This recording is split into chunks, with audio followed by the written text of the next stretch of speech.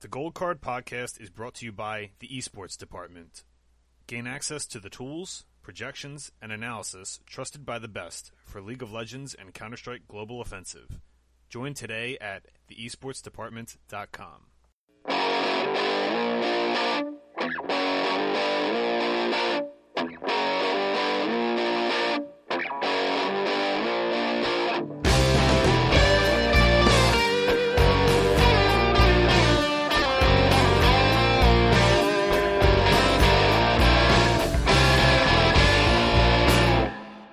Welcome to episode 90 of the Gold Card Podcast. I'm one of your hosts, Vince Colati, at GelatiLOL on Twitter. With me tonight, we've got Josh Roberts, at Roberts49 on Twitter. Good evening, y'all. John George, at the Esports Plug. How we doing, everybody? And unfortunately, Chris Young is not going to be joining us tonight. We mentioned a couple weeks ago he's going to have a rocky schedule moving forward, so hopefully he can join us again next week. All right, episode 90. We've got all the leagues kicking into action now. It's going to be more like your normal show that you've grown to expect from us over the years. Now that we're going to have all four of the major leagues starting up this weekend. We've also got a bunch of the smaller region leagues starting up this weekend as well. We're going to be talking LCK Week 2, LPL Week 3, the second week of the LCS Lock-In, the new tournament that we're trying out here, the preseason tournament for the LCS. The LEC starts up this weekend as well, so we're going to be touching on all of these. We're going to be giving you Pick of the Week. We've got a fun listener question to answer to open the show with, but before we get into any of that, how have you been doing the first couple of weeks, DFS, betting-wise? How have things been going for you? Has it kind of been going as expected, more surprising? Feel free to just chime in whenever. I'll be honest, Vince, it's been an absolute slaughterhouse. I've been killing it. It's been a little lucky. I mean, I had some very lucky underdogs hit. I think a lot of people in the Discord at least know I won the 15, the 20, and the 333 all in like a week. Just been killing it. The betting's been fantastic as well. Got to run pretty. I'm sun running, as they call it in poker, on pretty much all of my bets. So it's just been a good start to the season. But admittedly, it's been pretty heavily towards luck. And there's been some dull spots. I think Afrika Freaks has been a dull spot for all of us. Oh, we're going to talk about Afrika. We're going to talk about Afrika. But yeah, their first matchup and last night were both killers for me, despite my overall sun running. Those were really unfortunate. But yeah, overall, it's been my best start to a season ever, I think. Josh, what about you? So you had a takedown last night, right? Or was it the night before?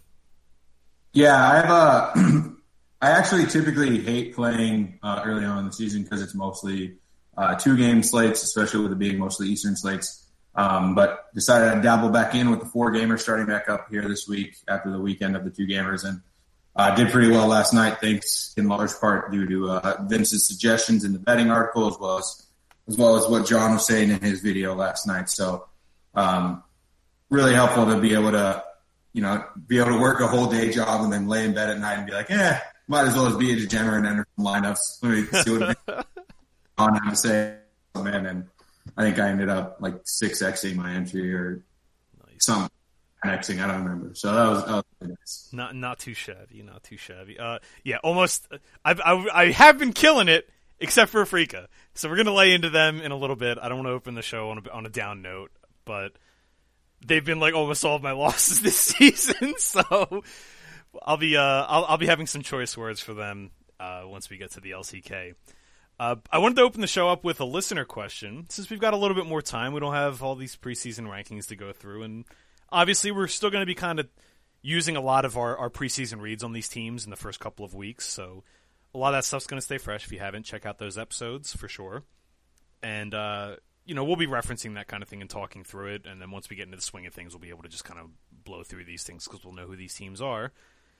But that said, I wanted to kind of get back on track with a little bit of an old thing we haven't done for a little while, and that's answer a listener question. We got one from at Big Kev in the Esports Department Discord.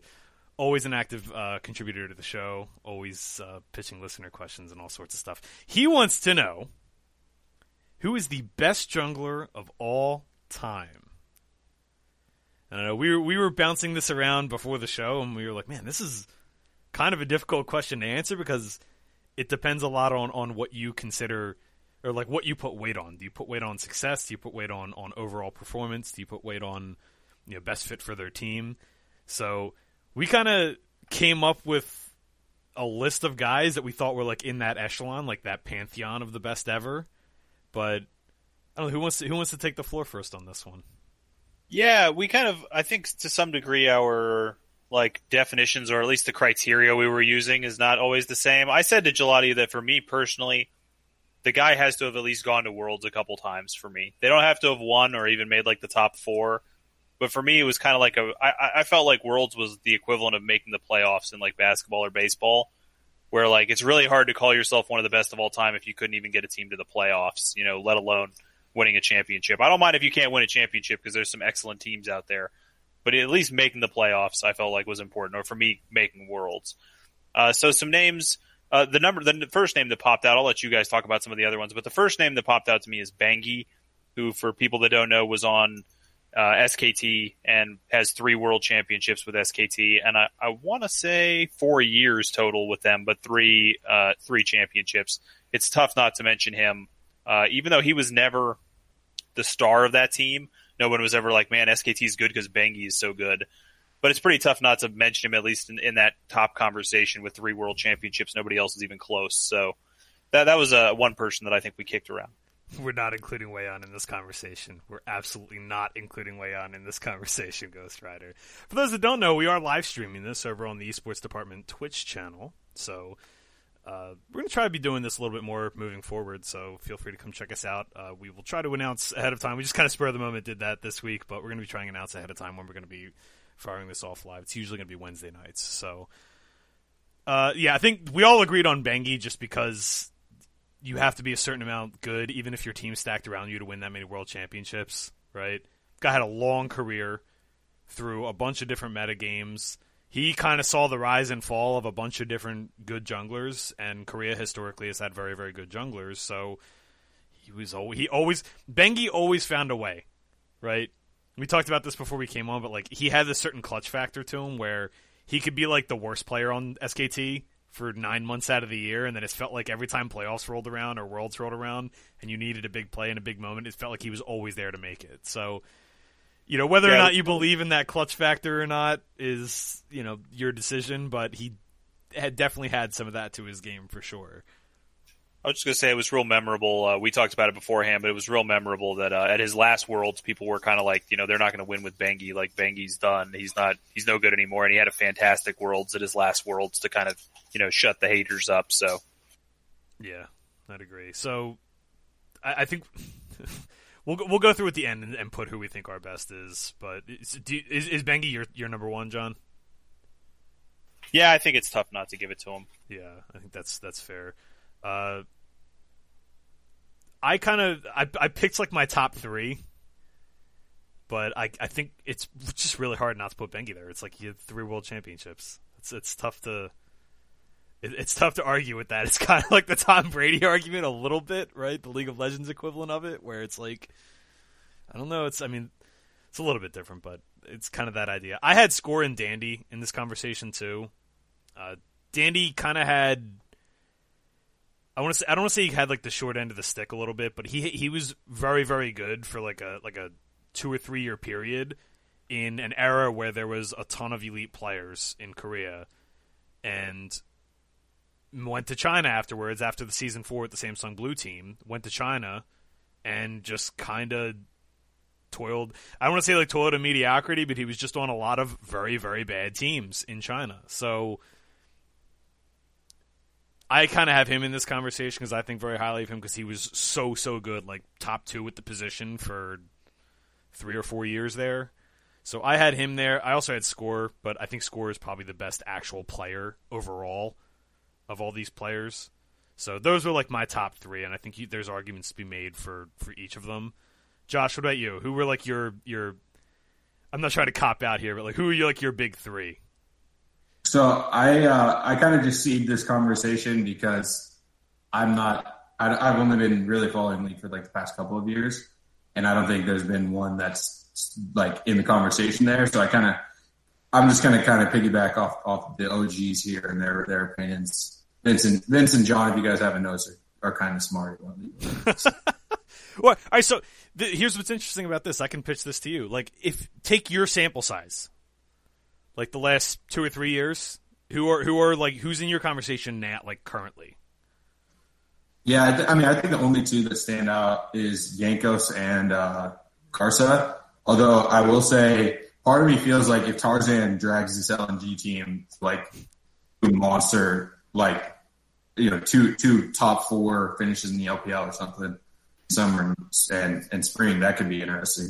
You mean Icon, right? Yeah, right. We're going to talk about them later too. Yeah, if he drags the corpse of Icon in the Worlds, then I don't know how you don't crown this man the GOAT. We're looking for a new person for the Gold Card podcast, if anyone's listening. We're looking for a third to join me and Gelati in the future. So, like, just we'll say a couple honorable mentions, but like, we had a list. I'll say like it's roughly 7 people, and then we had like an 8th that we thought was. We had an 8th and a 9th that I'll throw in here just because they were like kind of niche, and they were Western players too. So I'll throw those in there. But like, Bengi, Score, and Dandy were kind of unanimous. Clear Love, Karsa, Yankos, Spirit, who was also. A lot of people thought Spirit was the best jungler in the world during that Spirit Dandy era. Like, there was those two were so much better than everyone else. But Clear Love was around in the LPL at that time.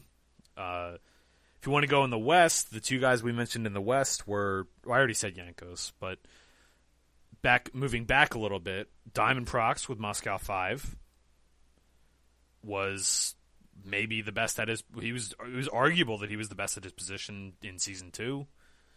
There was a reasonable debate to be had there. And then I'll throw Meteos out there because at the time he was kind of a trendsetter too. Hindsight, I don't know if I would put him on this list.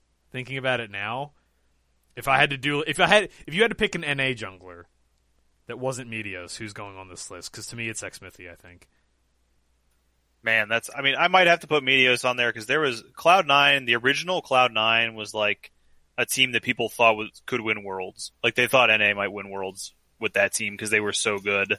Yeah. So I don't know. It's hard for me not to give Meteos some credit, but I don't want to say he's tarnished his legacy because I hate when people say that, but he hasn't been very good in recent years compared to what he was back then. Yeah, for sure. Yeah. Jungle, we had this conversation and figured out that like jungle and top lane are very, very hard to decide because when you think of like mid, AD carry, and support, there's like 3 or 4 names. Really, it's like 2 names usually at each position that pop to mind just immediately. For mid lane, for me, it's Rookie and Faker. AD carry, it's like Uzi, and then maybe Deft is like a tier below, but like, and then support for me, it's Mata is my best of all time. But like, so for those positions, I feel like it's easy to point and say best.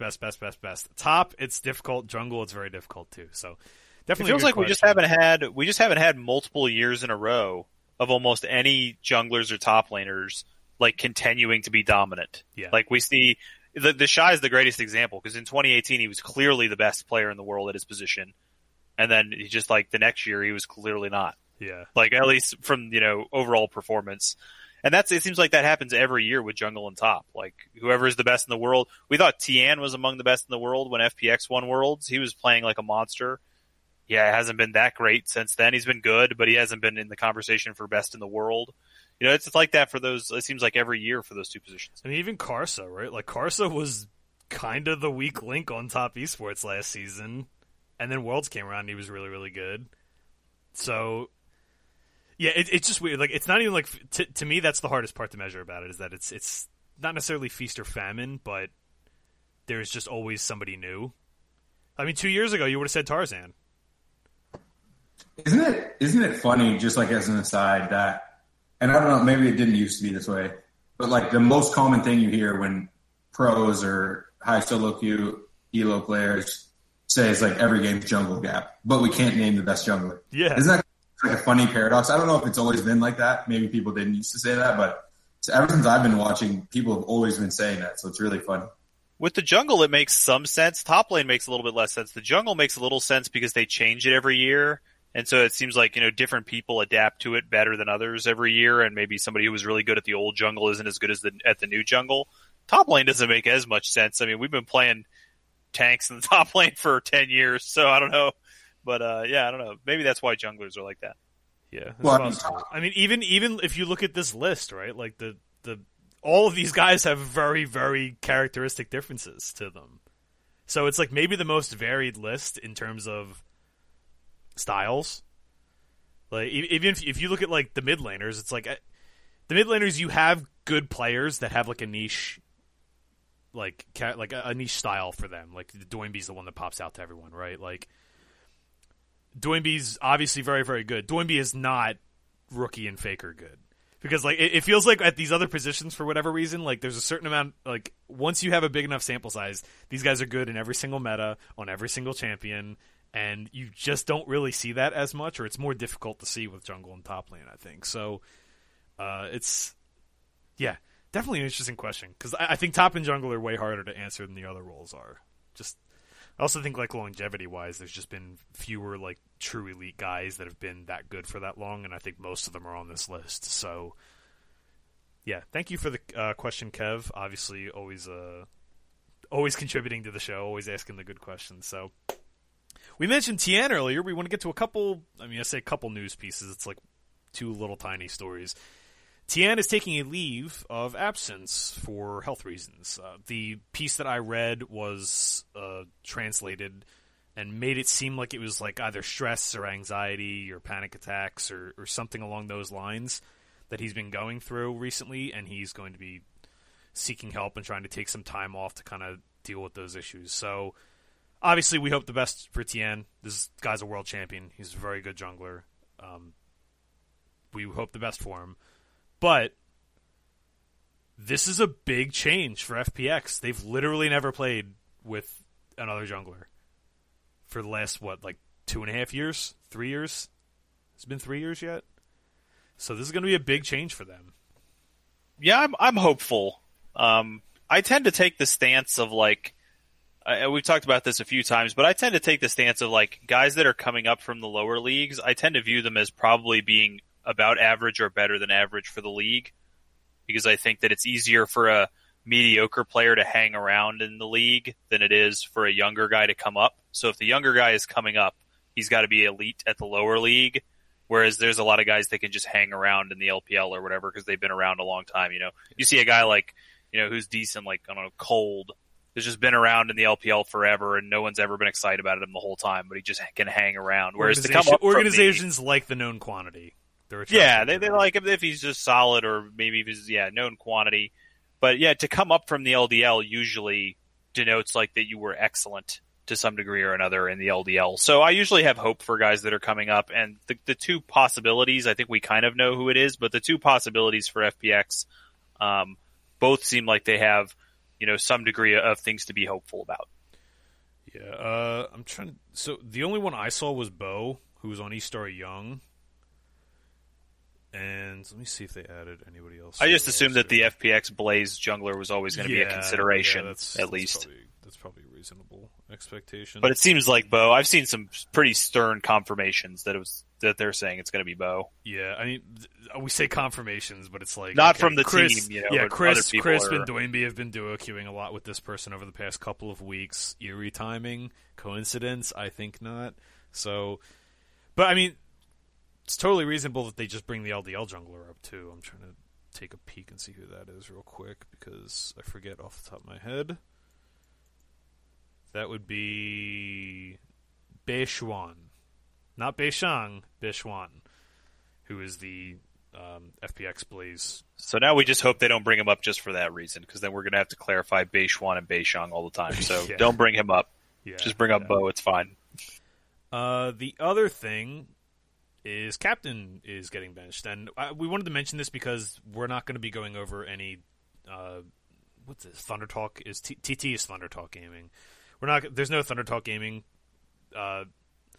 matches on our slate this week, this weekend, for what we talk about on the show. They play tomorrow morning, and Captain is not getting the start. Twyla's getting the start. So we've seen Twyla before, and this kind of led to, I think, the more important aspect of this conversation, which is it's early in the season and you're going to see stuff like this. Sometimes it's a performance thing. Other times you don't know what's going on behind the scenes. And then still other times, like maybe. So what is Thunder Talk's problem been this season? Is that they've just had horrible decision making in the mid and late game, right? Like they've done pretty decent in some of these games, and then just looked completely lost in the middle of games. Maybe they just want a veteran voice, someone that's been an in-game leader before to shot call those situations, and Captain wasn't comfortable with that. Now, I don't think he looked that bad. I think that's kind of how this move feels to me. Maybe he needs to take a step back, and they need to tell him, like, we need to work out a couple of different things. But use this as an opportunity to talk about, like, big picture, how you handle roster moves early in the season. So, yeah, there's going to be a lot of roster moves, and there's a good chance that some of those roster moves are going to be undone, whether it be 1 game later or 5 games later, that you're going to see the guy who got benched come back again at some point. I wouldn't take it too seriously, and I would assume, generally speaking, that it's being done for some reasonable reason. Very occasionally, that doesn't seem to be the case, but for the most part, like, whenever I see, blah, blah, blah gets benched, and people are like, how can you bench blah, blah, blah? He's so good. Like, there's got to be some reason behind it. Either the other guy has been playing better overall, or blah, blah, blah's got an attitude problem of some kind, or there's some reason for it. So just generally trust that probably, like, if you're invested in a team or whatever and they change a player, there's a pretty good chance it's for the best. Yeah, I know. I'll throw it to Josh here, but like I know we tend to slam management and organizations for how they handle this kind of situation, but generally speaking, especially early in the year, these teams are, especially teams that aren't good or aren't expected to be very good, they're just trying to figure out what's working, like what works, what doesn't. They're just kind of like throwing darts at the wall to see what works, right? So, how do you tend to handle these kind of things, Josh? Yeah, I think there's a couple camps. So I think you got to separate. Here's a big way, or a big place where you need to separate the West from the East, because you got to remember in the West, like there's such a smaller sample size that if they're making a roster move, it's probably pretty significant. Whereas in the East, they play so many more games. And substitutions are just more frequent. Rosters are bigger. Just in general, it's something that's more normalized over there. So it's definitely something you shouldn't, put too much heat into in the East, especially like Vince said. I would say early in the season and then late in the season once things are decided. I think, and especially in cases in which the team is not a great team. So when you have these teams that are bottom of the barrel and rebuilding anyways, they're just going to take the opportunity to get a look at other guys and see what kind of fits best for them, I think, in general. And even if not, I mean, they may be just doing their players just all and letting them get more film out there, right? So you kind of got to handle each one is its own case, obviously, but generally wouldn't overreact, especially in the eastern regions, to these things. And we'll get to, obviously there's been some higher profile ones that are definitely sparking some discussion. But we tend to try to kind of keep grounded on these things and just expecting teams to be making these moves, especially early and late in the season. Yeah, I mean, we might as well touch on that right now. Like the higher profile one I think you're talking about is T1, right? So there are cases like T1. I think T1 kind of are their own weird isolated case because their roster's just stacked. They're kind of like Canada in hockey. Like, I feel like T1 could march out their academy team and they'd be like 6th place in the LCK or something. Like, maybe better than that. I don't even know. But they have an embarrassment of riches. RNG kind of have an embarrassment of riches a little bit. Like, some of these teams have that, and it's not really going to change too much with if they're running subs. So definitely don't look too much into it there. Yeah. So I guess we don't really have to say much more on that. We'll talk more about that when we get to the LCK, right? And I think that was all like the big picture stuff we wanted to touch on before we dive into these leagues. Anything else on substitutions? Just don't overreact. I think that's the main takeaway. It's January. Like, it's literally January, people. Like, everyone chill. Be chill. We got 9 more months of this to go. So it'll all figure itself out. So, and if unfortunately, I mean, I know like from a DFS standpoint, this is frustrating a lot of the time. But if it really comes down to it and you're not absolutely sure and there's no confirmed roster announcements or anything, like, it might just be a situation where you have to play these slates lighter or divvy up your exposure to certain players in a different way, and that's just something you have to account for. And I would think, that's probably more of a skill tester than not, right? Because you're going to have a lot of people that are just jamming lineups just because they want to play, right?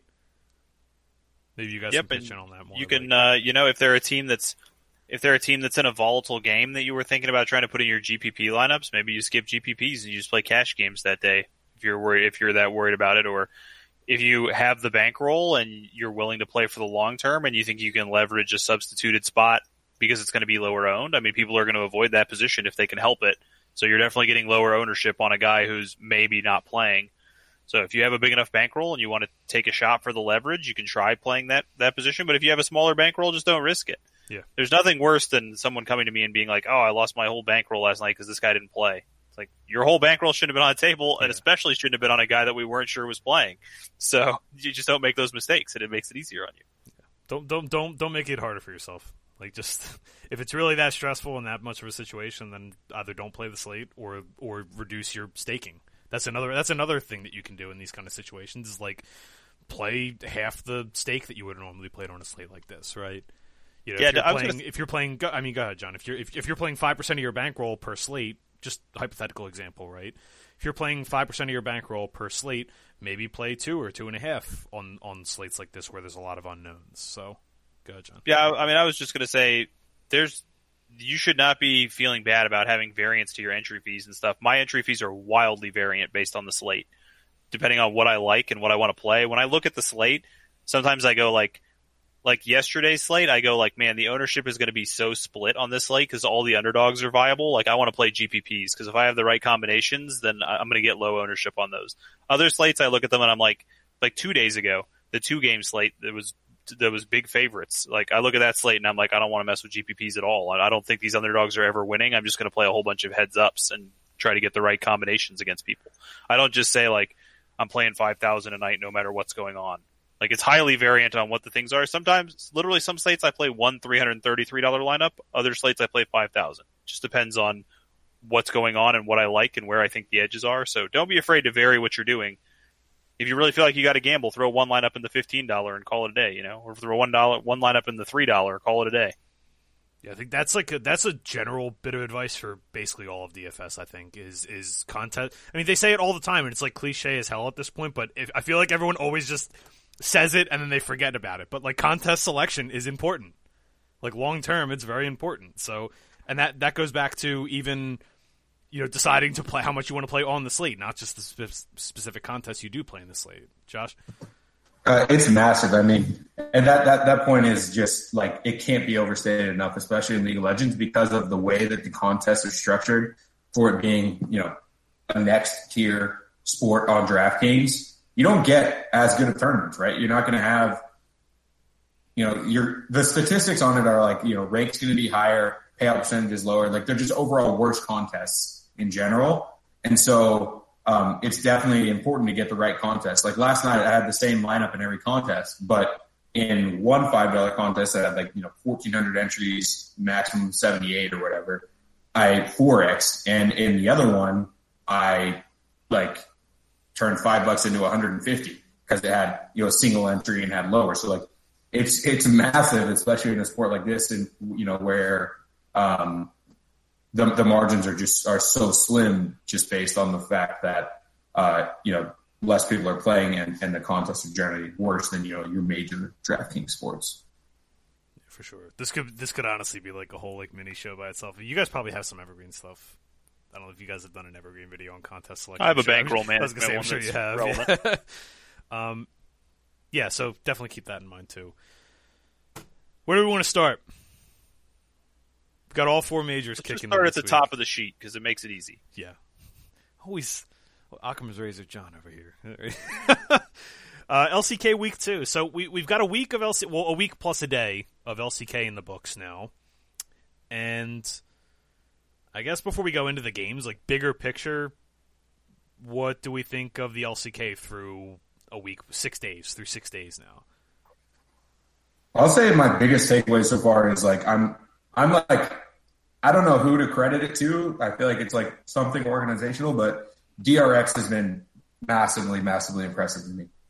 Just in terms of the ability that they've shown so far. Other than that, I know John had a tweet this morning about he thought it was a little bit more top heavy than he initially anticipated, I believe. I think that's probably ringing true.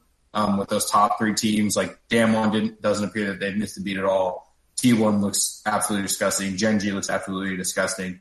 And then I think I may have been wrong with my overvalue or with my handicap on HLE. So it does kind of seem like it's going to be a 3-man league, and then that 6th place spot is going to be pretty hotly contested. I think more hotly contested. I was going to say I think the 4, 5, 6, 7, 8 are all going to be anyone's ball game at this point, because like let's take a couple like the known quantities we talked about from like John. Do you agree that it looks like it's going to be a 3-team league? It's like real stratified here.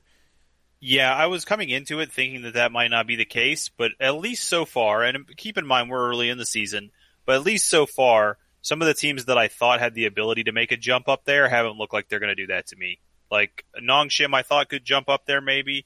KT Rolster, I thought could jump up there maybe. Sandbox even, I thought with the addition of effort could maybe make a jump.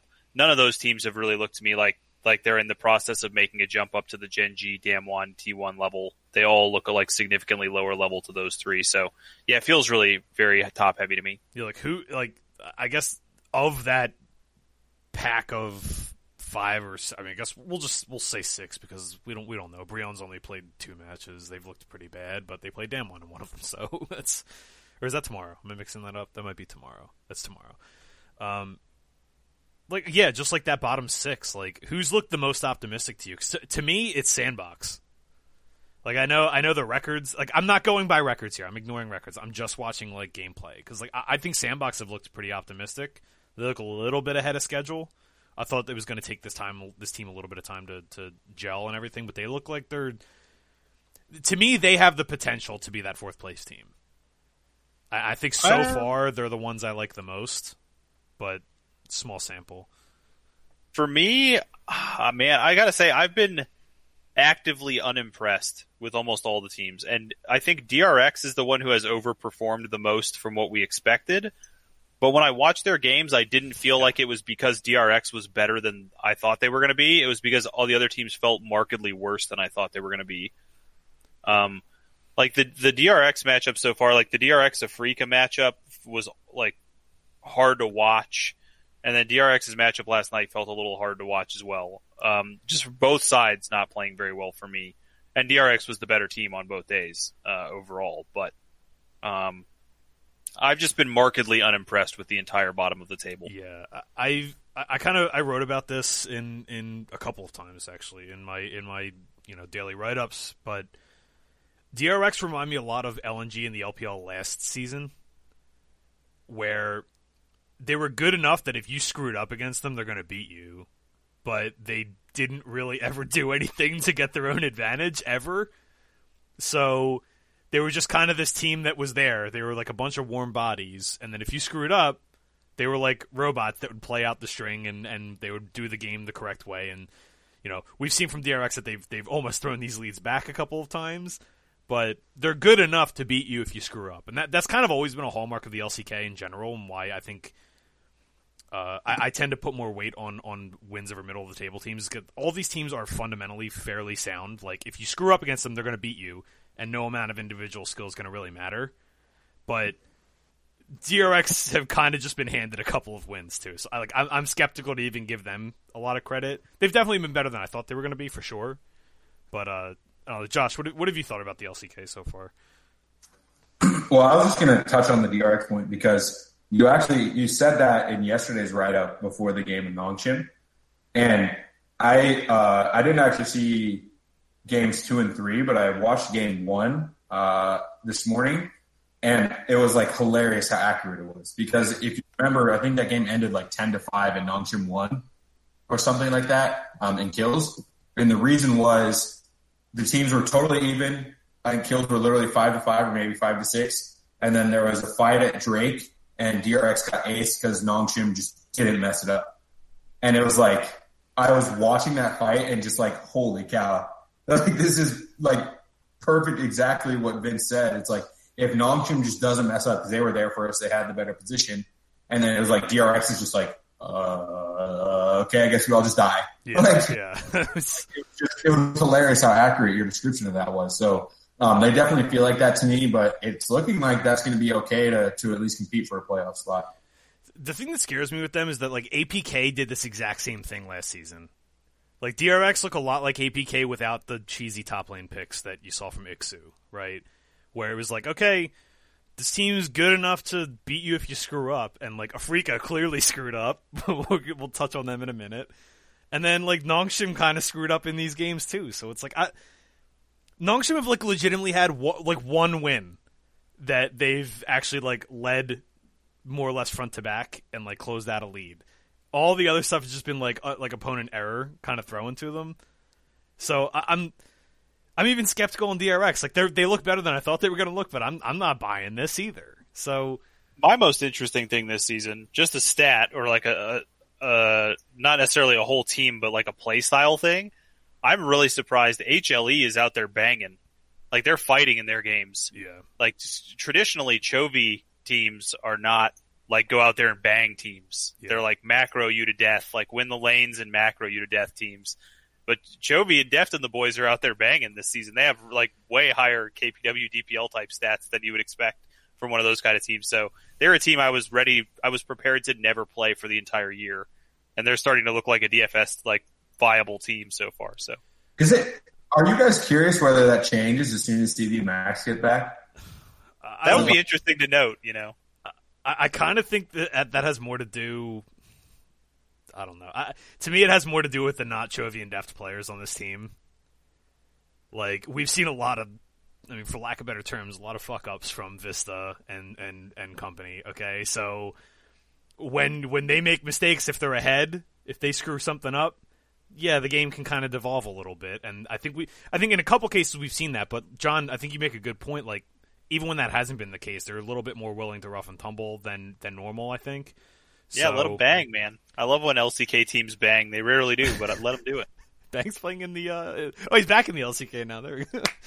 I messed that up. TV Max isn't the HLE coach. I don't know what I was thinking. No, it's with Chovy, but we're not even gonna speculate on that situation either because we gotta wait for the Kesper rulings and court and all that stuff. So, LCK slate. We've got got kind of two of these middle of the team. I actually like the LCK slate this weekend a lot because I think it's going to offer some clarity, and we have a couple dud matchups where it's super duper heavy favorites, but we have a couple really, really good ones too. So Friday morning, we have KT Rolster against Hanwha Life Esports. KT Rolster plus 136 underdogs. Hanwha Life favored by minus 134. We'll say Hanwha Life minus 1.5 maps is at plus 167. You confident enough in Hanwha Life to lay a map spread on this, or even lay this kind of money line? Man, I kind of want to on the money line. I kind of want to, but KT Rolster, when I look at their roster on paper, I just really like their roster, and it just has not translated at all to like anything happening in the game so far. I probably just end up fading this game, but my first reaction when looking at it was that Hanwha Life seemed like a reasonable bet at minus 164. I'll say one thing I've done a little bit more this season by looking at my stats from previous seasons as a bettor is I started betting significantly more often on teams that were between like minus 140 and minus 200. I found that was a spot where I was picking like my numbers were very good betting in those spots. And so those seem like numbers where maybe there's some good value to be taken, and it seems like maybe I'm picking it correctly at that level. So, Josh, what do you think on this one? I'm the opposite of John. I hate KT's roster, so I kind of want to bet HLE here, but I am with him in the handicap that it does seem like a good line. So.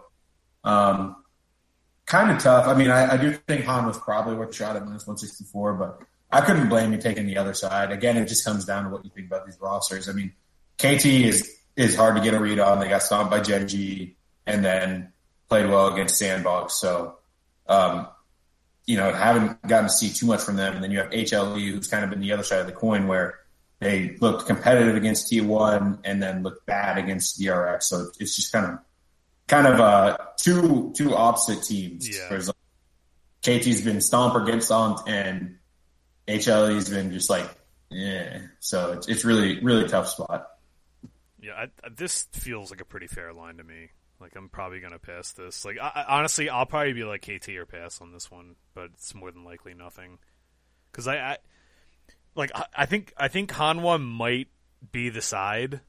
And keep in mind, I was pretty bullish on this in like coming into the season on KT roster, and I still think this roster could be good. But yeah, I don't know. This is probably KT or pass for me. I could see the logic behind thinking Hanwha's the side, but we want to see more first, kind of situation. Like, we want more data points to kind of like figure out where we're at here with them. But this is KT or pass for me. Let's see. Next up on Friday, we've got Dragon X minus 119 against Sandbox plus 100. Since I wrote this down a couple of hours ago, this has moved a little bit closer to even. This is Sandbox to me. I'm not buying DRX. I'm with you on that. I think I'm going to be betting Sandbox in this one at this number. DRX, I want to see them go a little bit further. Like you said, I think they've mostly been gifted wins that they've won. Against the big series I point to is that Afrika series, because they were down 2,500 to 3,000 gold at 15 minutes every all three games. Yeah. And they managed to win 2 of those games, but for that to happen requires some mistakes from your opponents. And that's just been a hallmark for the DRX team so far. So I'm hoping that Sandbox will be able to exploit that. I'm going to be on Sandbox on this one. Josh. So here's my thing with that is, like, I feel like you can kind of say the same thing about Sandbox now. A little bit. In their series against Afrika this morning, I don't know, felt more like Afrika throwing than Sandbox winning. Yeah. What are you guys' thoughts on that? I think in game one especially, yeah. But I will say these two teams in particular are both teams that I think are overrated this moment for what they are. I think probably both these teams are just getting a little bit too much smoke for how good they are right now. Not massively overrated or anything, but it's unfortunate because you'd like one of them to be overrated so that you get a good bet. Yeah. But it seems like they're maybe both overrated, which kind of evens it back out. I think DRX are being more heavily overrated, which is why I'm going to be on Sandbox. Like, I think Sandbox are going to be a better team. I think Sandbox have better potential. I think Sandbox, in the limited sample size we have seen, have shown me a little bit more to be optimistic about. Even in losses, like they've been competitive. Not all of them, but what I've seen on film, I like Sandbox more. Like, completely ignoring the record and the results and everything, I like what I'm seeing from Sandbox more. I'm totally not buying DRX, so I think like anything up to like minus 120, minus 130 on Sandbox is worth a shot here for sure. And if you can get plus money on it, it's great. So Saturday, we have we have Afrika plus 761 against Damwon. I'm not even gonna talk about this game, right? I'm not even gonna talk about this handicap. I just want to lay into Afrika. I think we all want to lay into Afrika. I'm just gonna let out a unanimous what the fuck for Afrika. Like, I'm just gonna say it. Like that's it. Like, what the hell is going on with this team, right? You punt 2 out of 3 and almost the third one. By the way, you almost screwed that game up too. You almost punt 3 different, like, 2 to 3K gold leads against DRX. You come out. You'd be like, okay, we shook the rust off. That was whatever. They didn't look good in Casper Cup, but, you know, it's like, okay, like, I don't usually put too much stock into that, but maybe there was something to it. I was like, okay, Brion, good get-right spot. And sure enough, they smash Brion. Good. Right back on track. They come in this morning. They smash again this morning by Sandbox. They've lost more series to bottom. I'll say bottom half. Maybe Sandbox won't end up being bottom half, but I'll just, for the sake, they've lost more games in 2 weeks than they did like all summer long against bottom half teams. There's always a team, isn't there? There's always some team that just screws you over and over again, and you watch the games, and you're like, how are you losing these games? There's always a team like that, and Afrika is almost definitely going to be that team, because not only did I bet their first match against DRX. And in one of my bigger positions of the year. This is my biggest position of the season, yes. So not only do I bet that and lose, and then I bet them again last night and lose, but then now I have to bet them against Damwon because they're giving me plus 761. So the universe is just like, you know, fuck you. Like, you're forced to bet Afrika Freaks until your wallet is empty. So I'm betting Afrika. I'm taking the plus 761. That's good enough for me. I'm in there. Anybody can lose on any given day. Yeah. Damwon already lost a surprising game this season, so they should have lost two. They should have lost both those games to T1. Yep, I agree. And so I'm taking the shot at 761. It's just too big for me. The thing with Afrika is, like, as bad as they've looked, the players on this team are good enough. Like, this isn't to like... at least beat, like, to at least beat these teams they've been losing to, for sure. Yeah, like, this line... Are you saying Afrika and, like, Fred Briand are the same team? Individually, absolutely not. These are actual players. I won't say any one of these players, but, like, Keane specifically could absolutely run away with a game.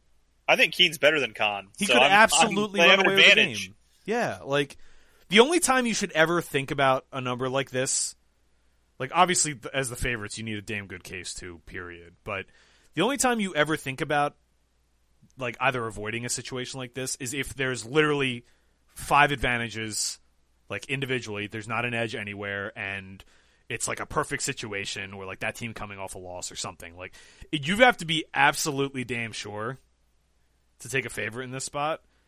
And if you can make any case at all for the underdog, it's usually worth at least a play, especially early in the season when there's, like, they have a whole season in front of them. Like, I could definitely see Dan Juan nodding off for this game. Like, just not being checked in.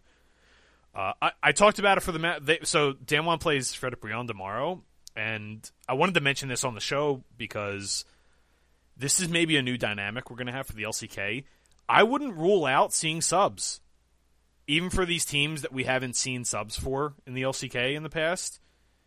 Now that the LCK is franchised, that's new this year. The LCK is now franchised just like all the other leagues in the world now. They have academy teams, and that wasn't the case before. Now, a lot of the LCK organizations had systems, like they had an academy team in-house, but it wasn't necessarily an affiliate in the actual Challengers Korea League, which is like the secondary league there. Whereas in the LPL, you have every LPL team has an academy affiliate, plus there's some other extra ones, right? And in the NALCS, every team, and EU, they all have these academy or EU Masters affiliate teams, right? The LCK, that hasn't been the case. They're separate organizations that are, because they had the relegation system. So now that there's academy leagues, it's not just subs. Like, there's a chance we actually see Damwon challengers. Like, Damwon's academy team. Like, they could take some of these matches and, like, use it as an opportunity to give some of these players time off, because they haven't had time off, essentially, in 2 years. So I would not rule that out. That's another reason you might want to take a shot on Afrika in this situation, is because if you get an announcement half an hour before game time that they're just going to run 2 academy players out or something, and suddenly this plus 761 looks a little bit better, right? I wanted to bring that up because this is a new dynamic to the LCK and hasn't really kicked in that much yet, but I think there's a chance that we see that for teams like Gen G and Damwon specifically, that there's a good chance that the top 3 teams just going to blow everyone out of the water, and they're going to have some time to take matches off like this. So, any thoughts on that? Yeah, we could see it. I mean, T1 is going to do stuff like that. I mean, not with their academy team necessarily, but the T1 and some of these teams are definitely going to do stuff like that. Others might not. But there's a chance we see something like that, and there is a little bit of extra added value, but I would just take Afrika at plus 761, even knowing the rosters. I just think the number's way too big. Yeah. They have good enough players. This isn't like a Jin Air situation. So, God, Afrika are infuriating. Afrika have been like almost all of my net. Like, they're literally the sole reason I'm in the red this season. Like, I would literally have like a 20% ROI on the season so far if it wasn't for Afrika. So that's like, they've been incredibly frustrating for me. So,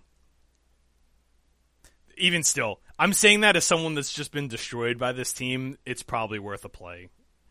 Maybe like maybe you do like half a unit on them to take a map, and then like a quarter or dime or something on them to win the whole thing outright. So next up we have Fred Briand, team we just mentioned, against Nongshim Red Force. So Nongshim Red Force have been like way underwhelming to me.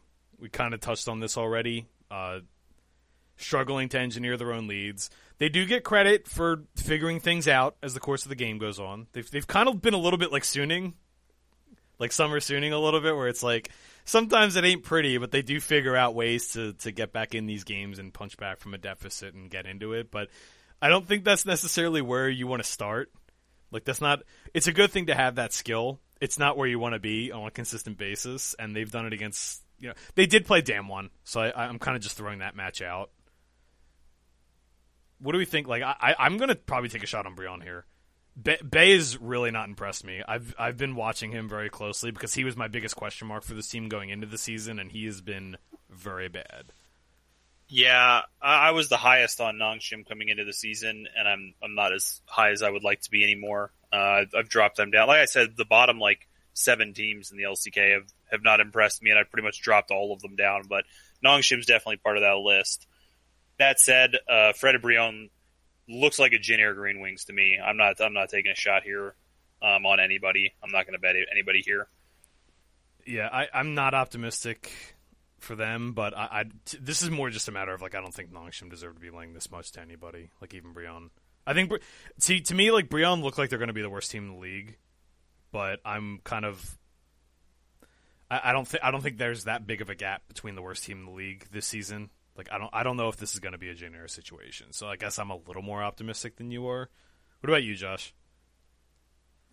Yeah, I mean, I'll take plus 300 on a team that right now they look like the bottom 2 teams in the league, and that could, I mean, obviously it's tiny samples so far. We're not talking about a lot of games here, but we said for Nongshim that they played DRX? No, Nongshim played. Played Damwon, I mean. Yeah. Sorry, yeah. And then Brion played Damwon tomorrow morning too. So there's and Brion's played 2 of 3 first series for Brion is going to be Genji. They played Genji, Afrika, and will have played Damwon. Yeah. So how good of a read are we really going to get for this team against those 3 teams who we were pretty high on coming into the season, even if we are a little bit down on Afrika after what we've seen. That's kind of where I'm at too. So I'm definitely going to take that plus 300 on them. I think there's a little bit of value there. I think that's a good bet, but I definitely understand John's angle there. Just being might as well as pass. Both these teams are garbage. Sunday, we've got KT Rolster against T1. Telecom War. Version 2021.1. Has the Telecom War gone the way of CLG and TSM, Gelati? Yeah. Has it officially gone the way of that? For those that don't know, because we have a lot of new listeners, the Telecom War is T1 used to be SKT, which is South Korea Telecom. KT is Korea Telecom. This is an esports rivalry that dates all the way back to StarCraft, the original StarCraft. So this is a 20-plus year rivalry we're talking here, right? And for a long, long time, these 2 teams, even when KT was bad, even when KT was good, SKT's basically always been good. For a long, long time, these 2 teams always got up for this game. They always played each other close. Over the last year or so, that has not been, really the last 2 years, that has not really been the case. Basically, since Score left KT, it hasn't really been the case. So, yeah, I guess this honestly looks like a value for T1, doesn't it? T1 looks pretty good, and T1's my number 1 team of all time at not losing to bad teams. In the 10-year history of the organization, they're just they just rarely lose to teams that are much worse than them. So it feels like you could bet T1. The T1 minus 1.5 at about even money has got to be in play there. I don't think I'm going to bet KT now. You look at something like Afrika versus Damwon, and then contrast it with KT versus T1 here.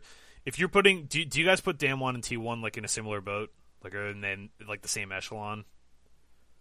Yeah, they're the same echelon for me. You willing to do that yet, Josh? Oh man, God, preseason. It's early. Yeah, I know. I guess that shouldn't change so much, but I don't know. Maybe it's a stretch to say this, but I feel like Gen.G have been more impressive. I don't know. Do you put all 3 of those teams in a similar? Yeah, I mean they're all 3. If they don't finish 1, 2, 3, I'll be thoroughly surprised. Yeah. So who's the one though? If you look at Afrika and KT Rolster, I would say similar amounts of individual player quality. I think is that fair to say? Like roughly, I mean, it's in different positions, but I think that's fair to say. Or do you think Afrika is better?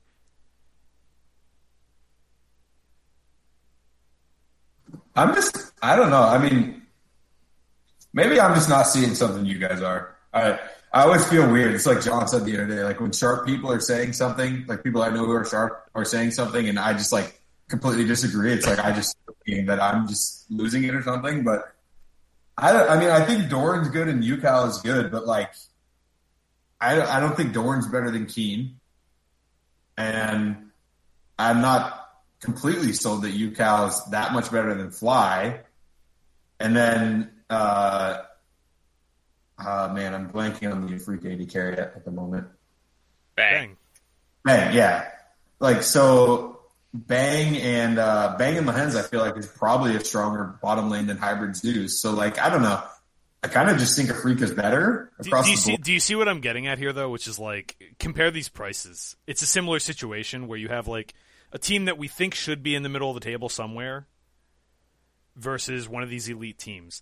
Like what, I guess, I mean, really this is going to speak to like a bigger picture thing as we go through the season. Like what is the price for, somewhere in the middle of the table LCK team versus one of these elite three? Like what is the price going to settle on?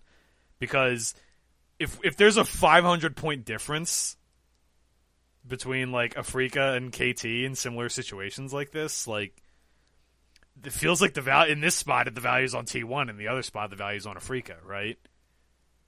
Yeah, and I don't even know that the value's necessarily on T1, although like it could be argued. I guess I'd punt that back to you. Like, where would there not be value on T1? Like, would you be betting T1 at minus 400, minus 425, minus 500? You know what I mean? Like, yeah. What do you be the fair line here between what you're saying, like one of these top three elites and one of the next tier down? For me, this is real cusp. Like, if it was minus 400, I'm not betting it. Minus 333 is, like, right around where I'm willing to maybe take a stab at it. Yeah, like, to me, it's, like, 50 to 55% that it's probably, like, 55 or 60% that they sweep this 2-0. Based on how they look so far. Like, T1 literally look like they're in midseason form already. It's crazy. And KT look like they could get there, but they're kind of figuring it out still. So just looking at current form, I think T1's probably like 60% to take this series, which gives, there's value on the minus 1.5 if that's the case, right? Because it's priced like 50%. So, yeah, this is T1. I might actually lay T1 money line here. I'm going to see if it stayed put. Yeah, T1 for me. I think KT could get there eventually, but right now, T1 look like they're like... T1 are ready to go. They clearly had a very pointed direction in the offseason. They were the good team that didn't make Worlds, and they got to stew with that. This feels a little bit like FU mode, right? Like they've been stewing all offseason because they didn't get to go to Worlds. Kind of gets a little narrative streety, but kind of feels a little bit that way to me. Like T1 looks like they're ready to go. I think in terms of like the non-narrative, though, I think, and you touched on this in the Discord, Gumayushi has been like heralded as like the best player on the Korean server in Southern Korea for a long time as an AD carry. And you touched on this, but the meta right now is really playmaking AD carries. So we talked last year all the time about ADC in 2020, like, you're not going to be a playmaker. You're just kind of a function of the environment around you. And that's it this year. Yeah, like, it still can be the case this year to an extent. But with the way the drafting works at the pro level, it's not really ever going to be the case. Like you're going to end up probably on a Kaisa, a Samira, to a lesser extent, a Zaya. But with Gale Force in general, just that added mechanic of Gale Force, it's made playmakers like a much higher premium. And I think the value of Gumayushi skyrocketed because of that. And that just makes T1 like insanely good to start the year just because he is like the outplay god, Dude, Gumayushi has a penta, 2 quadras, a triple, and 3 doubles through 6 games. Like what the? Like obviously, like multi kills they don't define everything, but like that's in 6 games, guys. That's ridiculous. That's like what? And keep in mind, he went against Deft and Ghost and Beryl. in those two matches. So kids got it. I like no Tiam's from the Twitch chat's analysis. T1's good, KT's ass. That's my analysis. I think that's maybe a little jumping the gun on KT, but for the time being, I think that's fair. I'm all over T1 here for sure. Where were we? Oh, so still Sunday. Another interesting matchup. We've got Gen G minus 217 against Hanwha Life plus 179. Hanwha to take a game is at minus 204. Gen G. Yeah, Gen G's tossing out bangers this season, man. Gen G's looked fantastic. I'm happy to pay 217 for Gen G here. It pains me as the resident, Gen G hater. I'm still waiting. Hanwha Bull. And Hanwha Bull. I'm still waiting for Gen Gelati to come back. One of these days, the Gen Gelati curse is coming back to life. But it doesn't seem like it's going to be anytime soon. This is it. This is the time. It's so innocuous. It's always when it feels so innocuous. That's what happens. But that plus 152 on the minus 1.5, I mean, it really does feel like. What do you guys? Okay, here's a good way to reformat it. What do you guys think you'd place the odds of the top three winning the split at? Like between the top three, do you think they make up like 80%? Winning the split? I think it's more than 80, like significantly more than 80%. 90% probably. But it's just crazy. Like that means the maximum that any other team could have is 10% if everyone else does 0. Yeah. So realistically, the chance is, just to kind of point out like how much of a difference it looks between these three teams and the rest of the league. Like that minus 1.5 at plus 152 looks phenomenal here. And you're not going to get Gen G minus 1.5 plus 152 any other time the rest of the season unless it's against like T1 or DAM1, and you're not going to want to take it then. Yeah, I kind of think that, and I rarely do this because I don't think this is how you should treat markets in general, but I really do. That touches on a good point, which is that if we think these top teams are going to be that stratified, like obviously they're gonna lose games. They're not going to be completely invincible, but like if we think that these top three are going to be that stratified for the rest of the season, get in now. Like this is like buying a stock cheap, right? And like I said, I don't like to treat markets like that, especially sports betting, because like I don't think it necessarily always works that way. Because early in the season, a lot of times some of these teams aren't in their best form. Early in the season, the game is the least balanced that it's going to be most of the time. So there's like higher variance earlier in the year, less motivation for these guys to be good earlier in the year, but if you think that's the case, like this is the best price you're going to get Gen G in this situation, probably the rest of 2021. So I rarely like looking at it that way, but I think in this case, like with how stratified it looks, I think a couple of these middle of the table teams are going to solidify themselves as like that 4, 5, 6 range, like clearly better. Like right now, it's probably going to end up being like Hanwha, Sandbox, KT, if I had to guess. Maybe Afrika once they stop fucking around. I don't know what they're doing, but I think eventually these middle of the table teams are going to get there. They're going to get better, but yeah, give me. Hanwha have too many holes, man. Like Chovy and Deft have been good. We've seen some good performances from like the old carryovers from Hanwha, but like there's just been too many mistakes, especially at jungle and support, and I think you just can't do that against good. You can't screw up against these good teams. Period. They're too good. Give me Gen G on the money line. I don't even care. I'll all day. It's Gen G money line for me as well. Yeah. Okay, that's going to be it for the LCK. That'll be week 2 in the LCK. Couple interesting matches for sure. We have a really big one tomorrow. We've got was it T1 and DAM1 tomorrow morning, or T1 and Gen G tomorrow. Yeah, T1 and Gen G. So actually, we have all 3 of the Titans playing tomorrow because DAM1 plays Fred at Brion tomorrow. Less exciting than the other match. LPL Week 3, we are already in the midst of it, but Friday morning, we have Rare Atom laying 233 against Billy plus 169. Billy to take a game is at minus 217. So, I think we all have heard my case for Rare Atom a bunch already this season, but I'm going to be on Billy here. I think these two teams are very similar. Rare Atom's Pretenders. Pretenders for me, boys. I should have knocked this, and I didn't. But for me, Rare Atom are Pretenders right now. They might get better, but I think Suning are also Pretenders, and so when Rare Atom beat Suning, I feel like that gave people a lot of faith in Rare Atom. But since I already thought that Suning were pretenders, it didn't add any faith for me.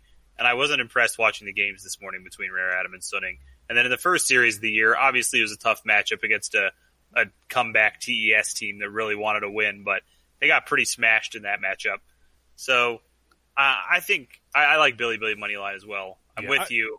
I think these two teams are about even, right? Like, I think that's fair to say. Maybe you give a slight edge one way or the other. I don't think Billy's been that good this season either, but I think these teams are pretty close to about the same point in the table that I would expect them to be at. Yeah. I think this is just value, Billy. Like, I think Rare Adam are better, but not by much, and definitely not by this much, so Billy. Knock, knock. Who's there? It's the Bad News Bear. Billy is the same old Billy we've known forever. And every year they're going to be better. But they still haven't changed. So we just got to stop betting on them. You know? Are you on Rare Adam here, or are you passing this? IG looks to be reformed. And it might just be that Billy is the new LPL team I just never bet on their games at all. Any side.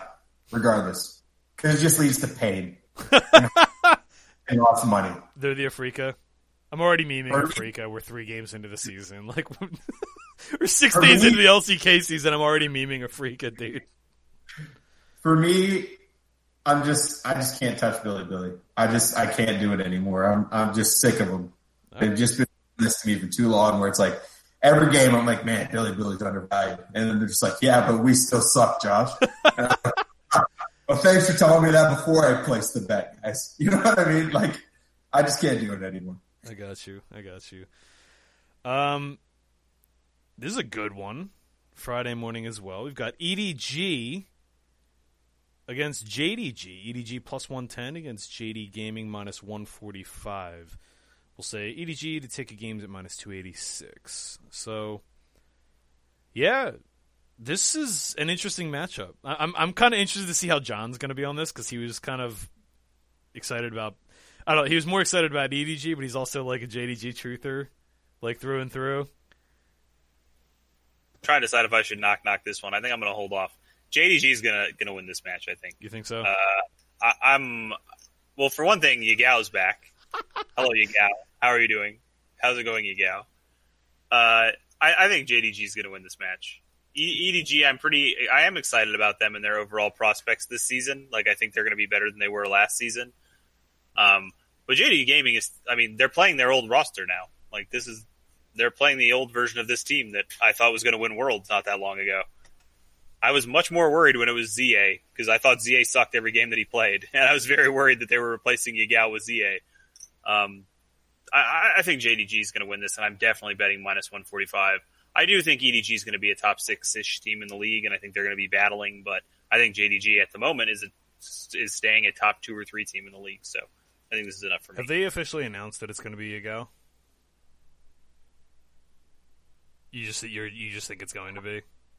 We won't get rosters for this until the day before. Tomorrow afternoon. We'll get. Oh yeah. So like, all right. Well, let's break this down 2 ways then. Like, if this is ZA, I have 4 ways to break this down actually for this news. So John, I'll just go with you because we're opposite sides of this. You're a little bit lower on EDG. I think I was the highest on EDG. But okay, so Gory versus GA. Who are you taking in the series at these odds? Wait, who? Gory versus GA in the mid lane. Gory? Yeah.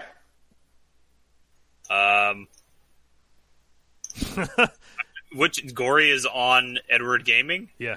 Yeah, he's the T1 prospect that they signed in the offseason. Yeah, you're assuming that he's playing for this matchup? I'm just saying. Yeah. Oh, okay. Man, that closes it up a little bit. I think I would still bet JDG even with ZA, unfortunately. Scout versus ZA, I probably hold off.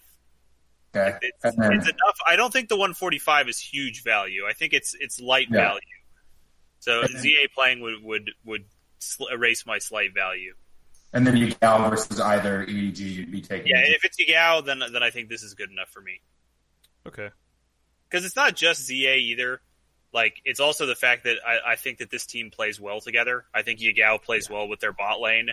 and ZA is often a whole other different universe as far as I'm concerned. So it's not just that like Yagao is so much better than ZA. It's also about the way the team functions when he's there. And that might end up changing with time too. Like if ZA ends up getting substantial reps with this team, like over the course of this year, that could end up being like ZA could eventually end up getting some synergy with these guys and looking a little bit better. But for the time being, I agree with you, John. Like he looks a little bit out of place. And I feel kind of similarly about, like, if they said that they were going to start Mystic for this matchup instead of Loken, I would probably lean off my bet, even though I think Mystic and Loken are about similar quality AD carries. I think that Loken's played with the team for long enough and has enough, like, synergy with the team that I feel a lot better with him in there at the moment. The very first match that Mystic plays, I'm not going to be super excited about like, I think I have to lower their value in my mind, even though I think Mystic and Loken are equal or maybe even Mystic's better as pure AD carries go. Oh, this is a tough one. I kind of think this is a fair price.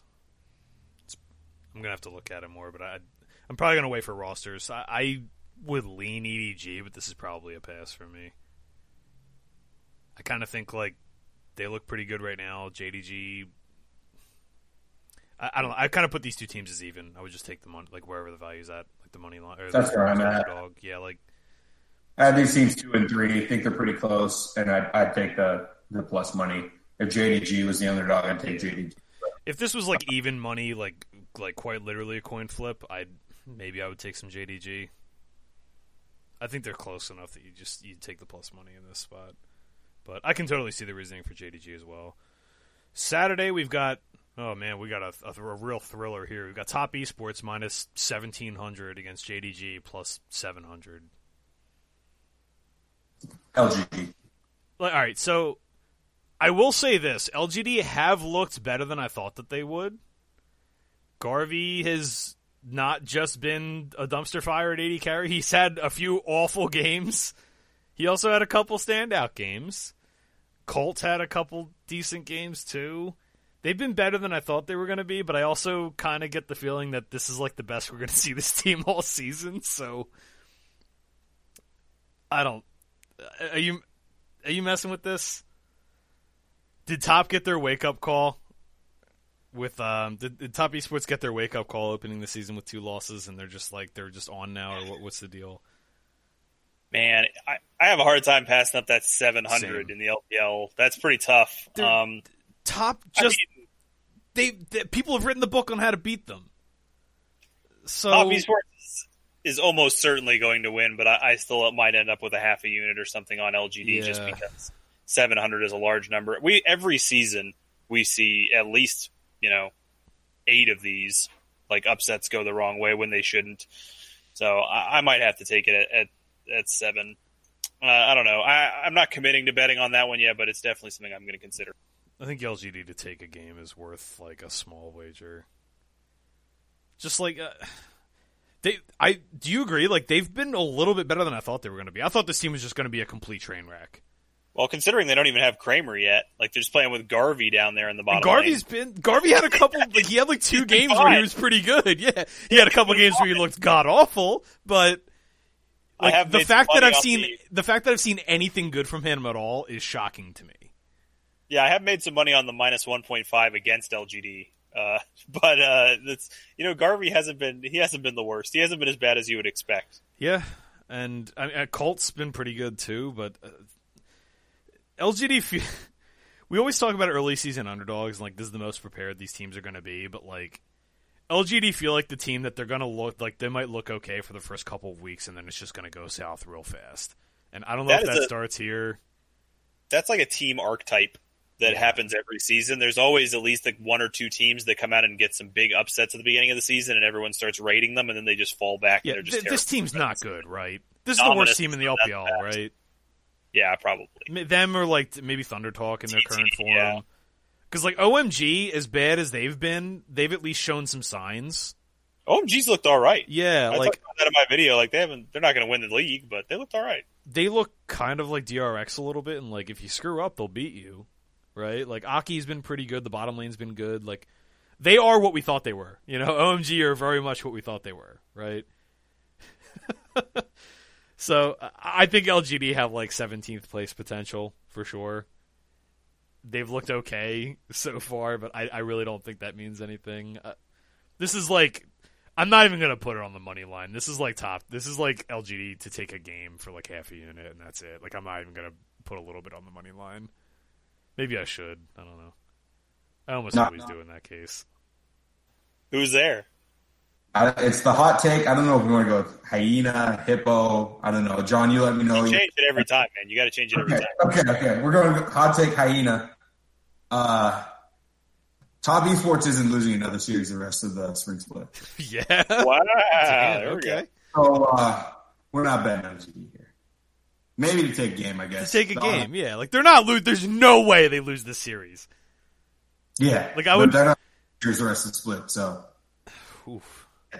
That's a little hot takey. If they lose the series, maybe I'll take you guys on the G6, you know? Second mortgage on the top money line just to collect the ROI on there, right? Whatever it is, like, was it 9% or whatever? 27 unit whale play. Yeah, there we go. Next up, this is a good one. Interesting. So we have FPX minus 192, Suning plus 147. This is actually going up, just like naturally from the days going over the week. Like, the books take some of the juice out a little bit at a time. But this line is not moved at all with the TN news. Knock, knock. Who's there? Is this just a stick we're doing now? God damn it. That's my new thing now. This is the Don't Do It Dragon that's knocking at the door. And I know you want to bet Suning because you heard that TN is gone and that FPX is going to suck now because somehow, it's going to completely change them and they're a bottom tier team now because TN's gone and Suning was in the finals last year. And this is just value city. There's going to be at least one or two other touts for these other sites that are going to be telling you to bang Suning right here. I guarantee it. They're going to be telling you to just smash Suning super hard. Don't do it. That's why I'm the Don't Do It Dragon, because I come here to tell you don't do it. FPX is going to win this series. I'll be betting FPX money line and minus 1.5. Okay, so you're way more on that. So I was considering Suning even before that news happened. I think FPX is a better team. I don't think they're that much better. So, I think Suning's like an 8th or 9th place team. I will say this. Here's what's interesting is that I think stylistically, if this was like the original FPX lineup, I do think that stylistically speaking, they are exactly the kind of team that you attack Suning with. Like, Suning's problem has been that they just refuse to play through mid jungle. They just won't do it. We saw that this morning. That's why they lost the series this morning, was that they just refuse to make anything happen on the map when they have an advantage in the mid lane, right? Or even if it's neutral in the mid lane, they will not force action. They will either continue farming or they'll just sit there and wait for you to screw up. They did this a lot during summer too, right? And you can get away with that to some extent. I think it's fine if you're playing one of these hyper Kyrie junglers. But if the other team is playing either... The problem with this is now everyone's hip to it, right? Suning had their shtick. It worked for them. It worked for them at Worlds. They got some people in summer with it. And SOFM is just like a super efficient jungler, so he can kind of like just outrace people that try to match him doing this kind of thing. But people have kind of figured out that if you just beat them to objectives, they won't contest them. That's what I was going to say, is that it's their objective rotations have been so bad. It's been either... They've been non-existent. They don't do it.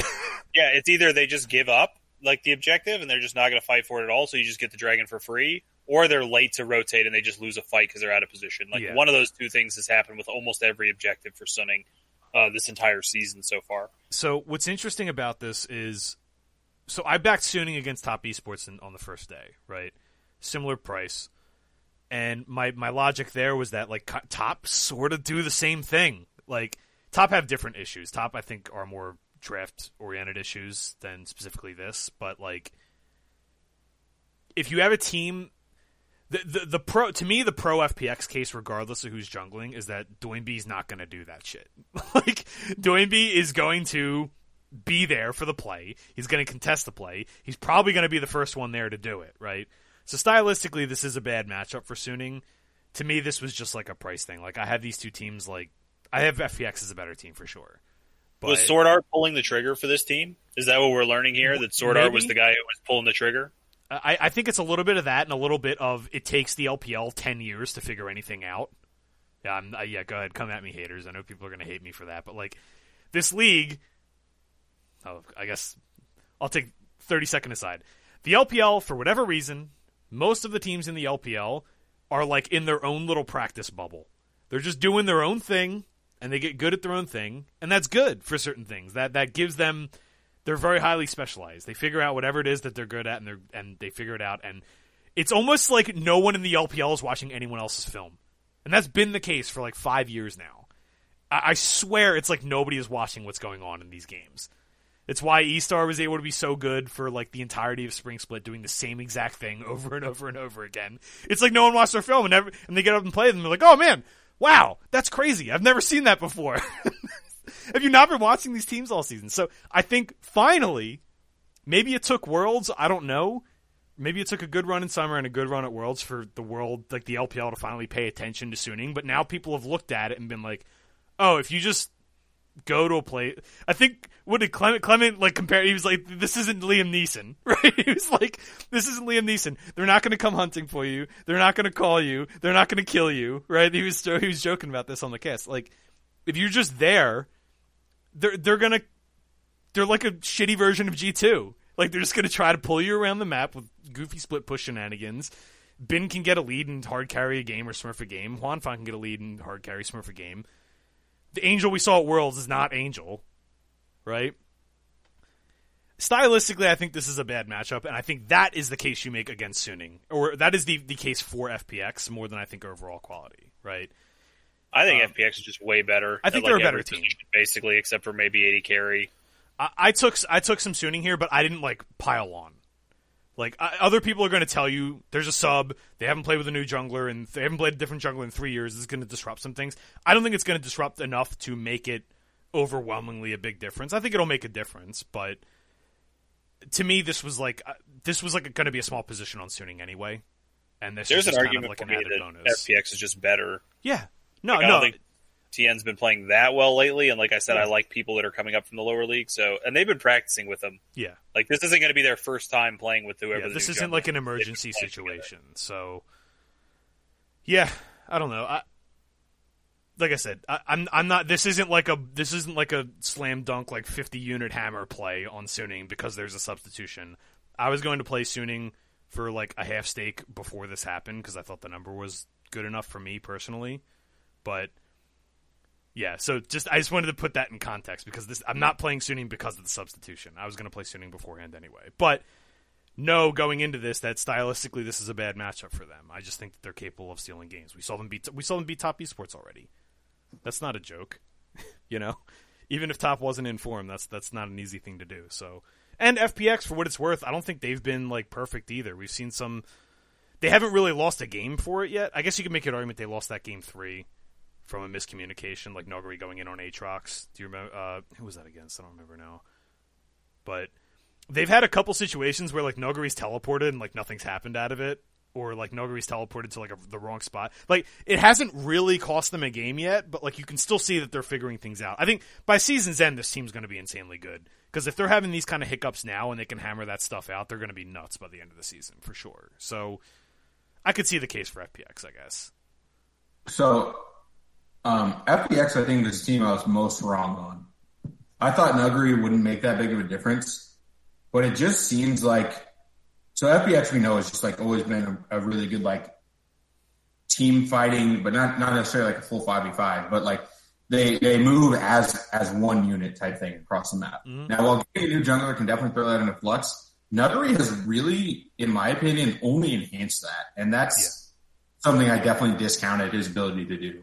On this team, I would say like for my recent thing about Top, like this is the team I'm most scared of for them losing to.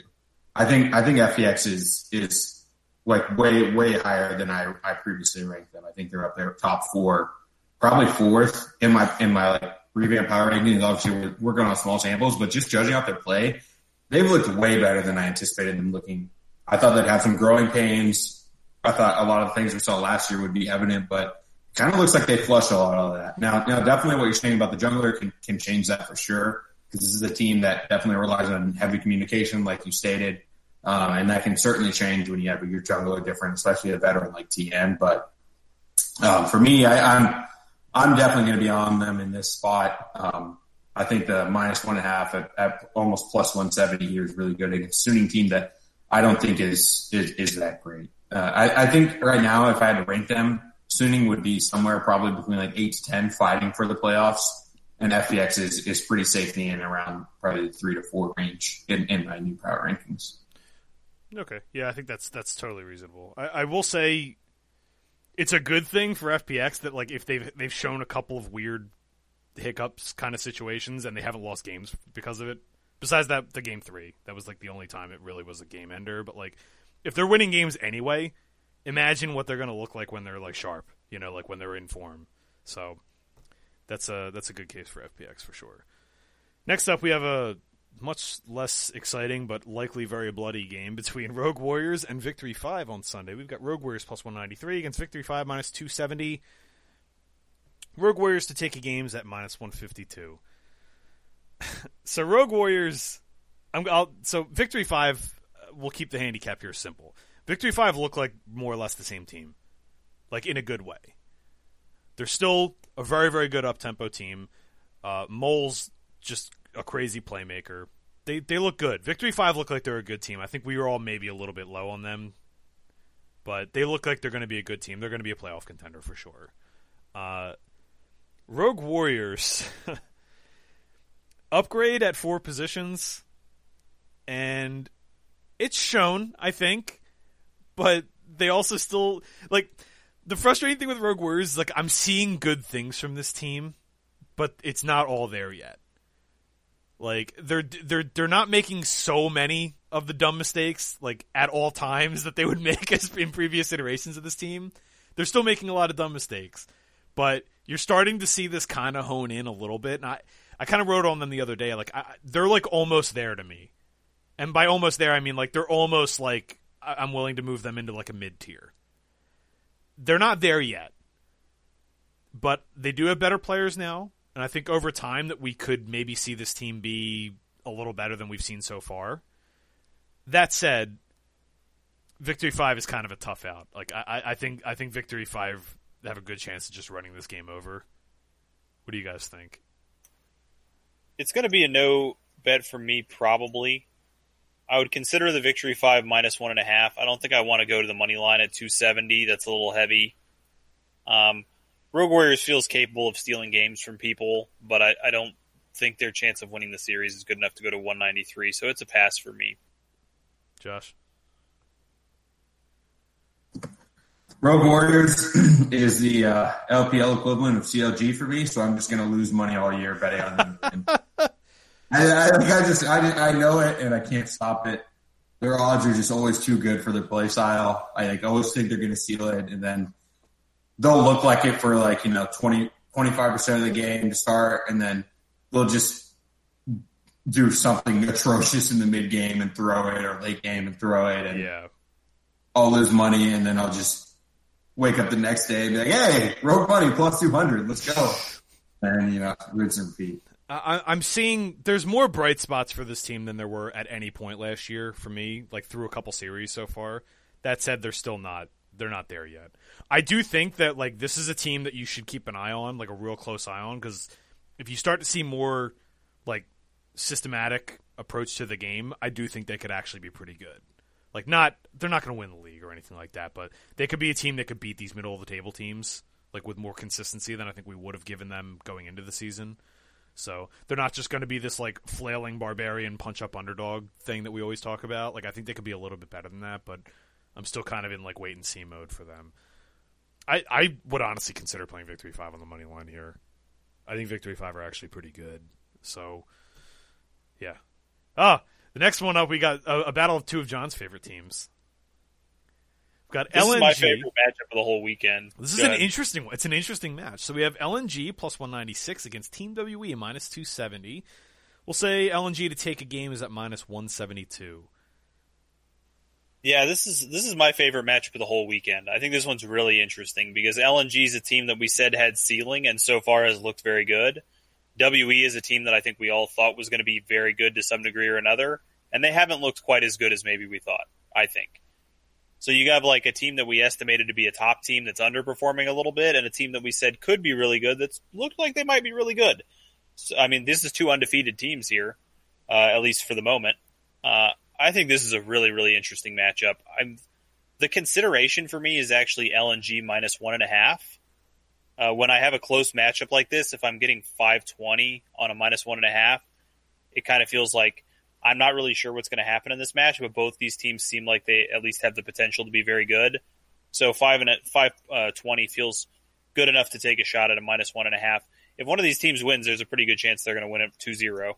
So I think that's the only bet I'm considering from this matchup, but I'm very excited to see this match either way. I'm going to be on WE here. I'm not buying LNG yet. They could be good. I need to see more. I'm not in yet. I'm just not in yet. They haven't done enough on their own. I'll say that. Now, like John said, WE haven't looked quite as sharp as we've expected them to. They've been winning games, but it hasn't been. I think Zhomeng in particular has been kind of. I mean, he's played like really his like worst couple of series in a calendar year, right? Because even when this team was like middling last year, he was just like nails every single game. It felt like maybe this style of AD carry doesn't quite fit him. I mean, there's something to be said for that, right? Like Zhomeng made his hay last year playing your Aphelioses, your Ezreals, your like all that kind of stuff, right? The Samira Kaisa angle's much different. It's a different look. It's a different play style, and maybe he's just taking some time to adjust it. But he's been kind of a liability in a few of these games. So I could see the case for LNG for sure. Josh, where are you going to be on this one?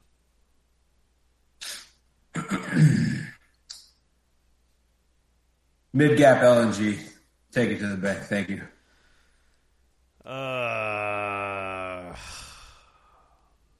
What will you do if Icon wins MVP this split, Gelati? I'll shave my head. Okay. I'll shave my head. I'll put it on the record here. If Icon wins MVP this split, I will shave my head. I'll record it. I'll record it. It'll be encapsulated in YouTube history forever. As a matter of fact, maybe we'll do a giveaway and I'll like send a hard drive with it, the video on it, to a bunch of different people or something. If you put it on a video and we'll make it a non-fungible token. Oh yeah, we have to make it. Top Shots related website. Next, move forward. We don't need to get into We're not going into this side time. Maybe this is for sign off. All right, LEC opening week. All right, the final major to kick off. We've got the LEC. Not fun. That's going to kill me the rest of the show. Just 1 second. That's the name of the show. That's yeah. Just 1 second. The current leader among mid laners. Actually, I'll float this to you. From the sample we've seen, do you agree that Icon has played better League of Legends than any other mid in the LPL so far? Obviously, tiny sample. I mean, off the top of my head, yeah, he's been a lot better than he was last year, but I don't know if I'd call it the best. He's up there. He's in the conversation. Yeah, I have a hard time like putting them side by side in my mind to try to compare who's doing it better, but he's definitely up there. He's had a great season. I would have to look at it more to say if it was the best or not. I know we meme on the guy a lot, but he actually is like he's been good. He's leading mid laners in KDA right now so far in the LPL, and he has like an 84% kill participation. Like that's absolutely absurd, unheard of from a fantasy angle, nonetheless. But we meme on him all the time. But honestly, he's putting together a resurgent season so far. So I'd love to be able to see him continue. I think Light has been really good too. I've been really impressed with Light so far this season. Yeah, Light. Honestly, Light and Iwandi have been really, really good. They kind of put you could question the Invictus bottom lane all you want. I think it's fair to question because they've had some problems, not just against that team, but I mean, Light and Iwandi in that pop-off series, like I talked about this a little bit. If you've played League of Legends, you've experienced like Tristana or Jinx getting 3 kills early off of like 3 killing blows, and that the game's just over at that point. If it sucks, it's a shitty feeling, right? I don't want to say it was like all luck because like they legitimately just destroyed that bottom lane, like, and they did it back-to-back games. They've been good almost every single game. I said we all agreed like going into the season, like that was like they were good last year on a bad team. Like the bottom lane for LNG was not a problem for them, so it was just a matter of everything else, right? And so far, like, they've kind of looked like the optimist, like the bull case. Like, LNG have looked like the bull case so far. My only thing is, it's the same kind of thing that I'm having an issue with like DRX, right? Obviously, I think the upside is better here, but they haven't had to do a whole lot on their own. They've just kind of had teams throwing to them, which is why I'm in kind of like, I need to see more. Like, I'm there, I'm ready to believe in this team, but I'm always skeptical of teams that have gotten there from other teams screwing up more often than not. So this is like, I feel like you just have to, at some point we got to get on board with these guys because they got Natural coming in the top lane too. Yeah, that's and true. I think that's a really big upgrade for them as well. So if they continue to look decent, and then Natural comes in and replaces Makuya, who I think is clearly the weakest player on the team right now. I don't know, man. This team, maybe we were wrong to not consider them that they could be in that top 6 battling it out. If I mean, we kind of said they had high ceiling, but yeah, I don't know. This team might be going somewhere. I mean, I'm certainly open to it. I'm just not buying it. Like, so just to bring it back to this series before we get too crazy, like too off on a tangent here, like, I would lean toward WE, but I'm probably not betting this. I'll put it that way.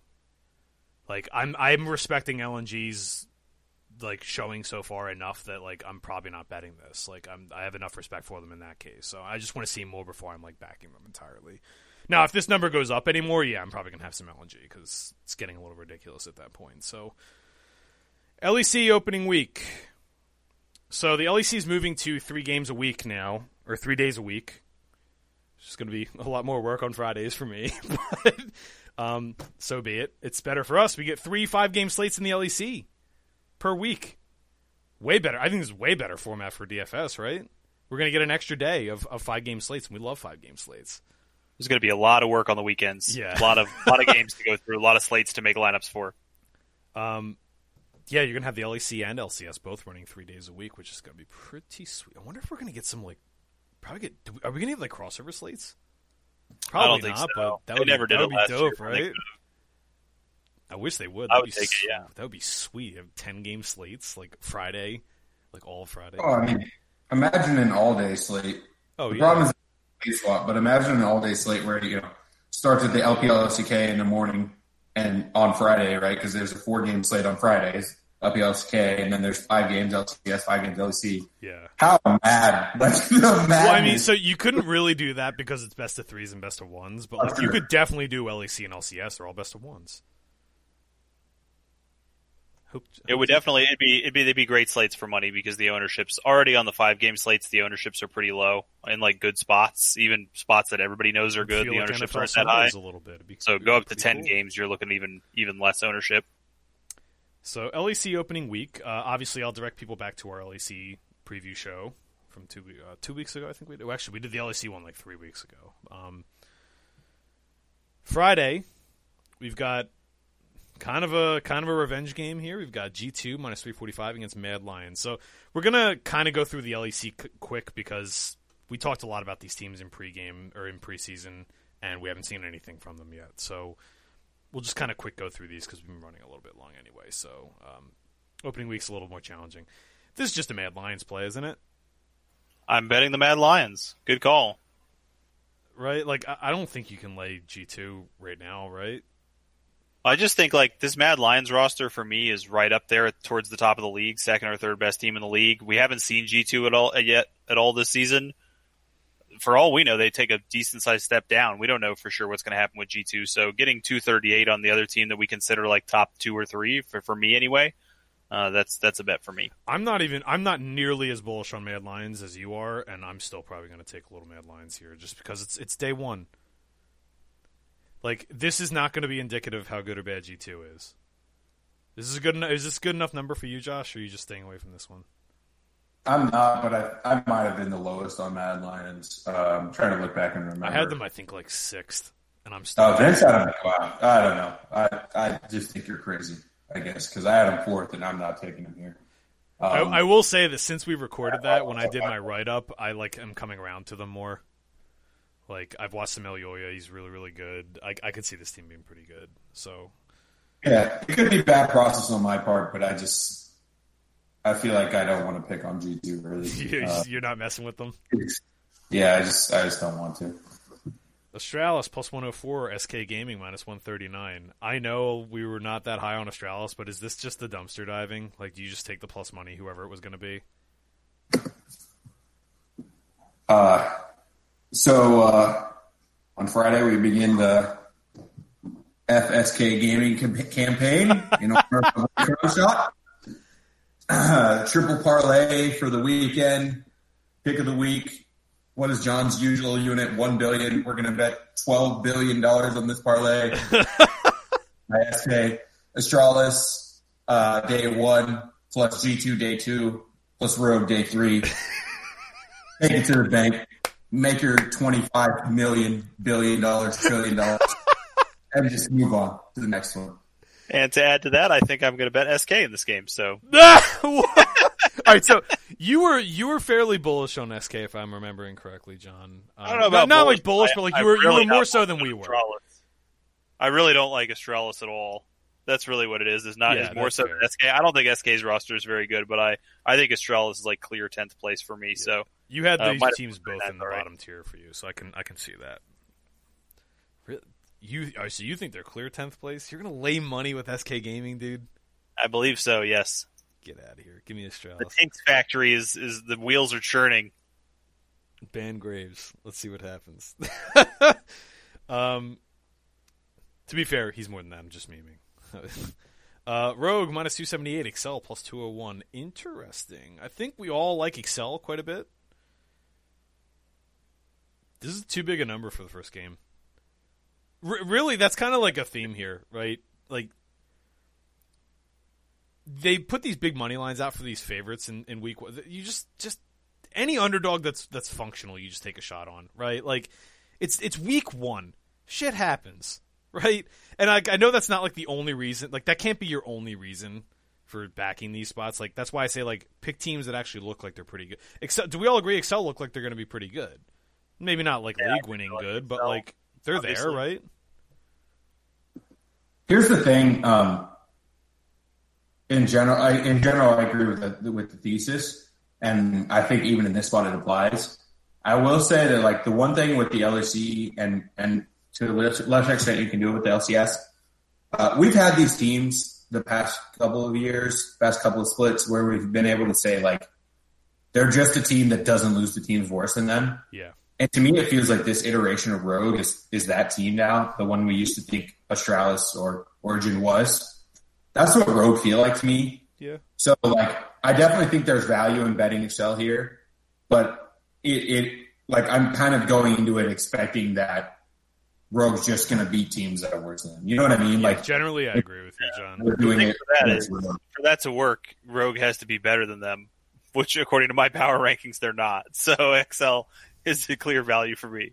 All right, that's fair. John was low on Rogue, I think, but that given your rankings, yeah, that makes a whole lot of sense. So, I will say, like, just as like a word of caution, because we've been preaching like early season underdogs and everything. Don't just blind dog every situation.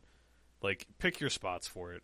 It's gonna feel a little bit like grasping at straws sometimes. Like, you're gonna pick the wrong underdog sometimes, but like, have a reason. Don't just do it because.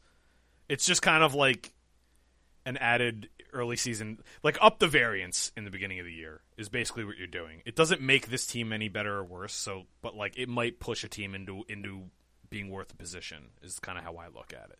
I'm not going to be taking SK against G2. You know what I'm saying? Like, I'm not going to be doing that, but that kind of process, I think, is like how you want to look at this. Next up, we have Vitality plus 135 against Schalke at minus 182. I think we're all kind of optimistic about Vitality, and then we were like differing degrees optimistic about Schalke. This is like probably a play on Vitality, right? I'm going to bet Vitality for sure. If we're looking at the spreadsheet here, is this going to be your pick of the week, Josh, right here, where my mouse is clicked? Did you already write your pick of the week down? That's it? Okay. Yeah, I'm gonna make this my pick of the week. Misfits plus 135 versus Schalke. I'm not as high on Schalke as you guys are, and I'm not Misfits. I mean Vitality. Vitality against Schalke. Okay. I'm not as high on Schalke as you guys are, and I like this Vitality squad, so I'm gonna make this my pick of the week. Vitality plus 135. I kind of like both these teams as like they're kind of like my favorites of that middle group of teams. I do think most of those teams are all they're going to be pretty close, and we'll find out halfway through the season who's the real deal and who's not. But I kind of think Vitality are going to come in looking pretty strong. So if I have these two pretty even, just take the plus 135. Give me Vitality. Misfits plus 225. Fnatic minus 312. No bet here. Kind of down on Misfits. Kind of high on on Fnatic. This is too rich. Just pass, right? These Misfits are nothing. Maybe Fnatic kill spreads if you like Fnatic that much. So, like, this one's like, when I first looked at the slate, I thought I'd take Misfits, but now I'm looking again. I'm doing the classic Josh comparative value, and like, why would I not take better odds for Matt against you two than Misfits against Fnatic? You know what I mean? Yeah, I got you. So I don't think I could bet this, even though I'd be, if I was going to bet, like I said, it's Misfits or nothing, but I'd rather just place that wager on Mad there, I think. All right, Saturday we've got Schalke minus 161, Excel plus 119. This is my pick of the week on Excel underdog win here. We talked about it a lot. I think Excel's really good. I think I have them power rank above Schalke. So that's that kind of tells you how I feel about it. Having 5 and 6 neck and neck, so I'll take the plus money all day. I think Excel is a little bit higher outside. I could see an angle where your angle is Schalke has more returning players, so it'll be better at the start of the season than Excel. No, that's completely fair take out, but I'll take this plus 120 on them all day. This line just feels wrong, doesn't it? I don't know. I have Vitality, Schalke, Mad Lions, and Excel basically the same. Like, pick and choose where you want them. I kind of have, to me, they all did solid rebuilds. They added good talent, and they all have upside. So, like, they were, like, my A-plus tier, where I could see them, like, taking games off the good teams if things go right for them. But they're probably just going to be pretty solid teams. Where they end up, we have to see.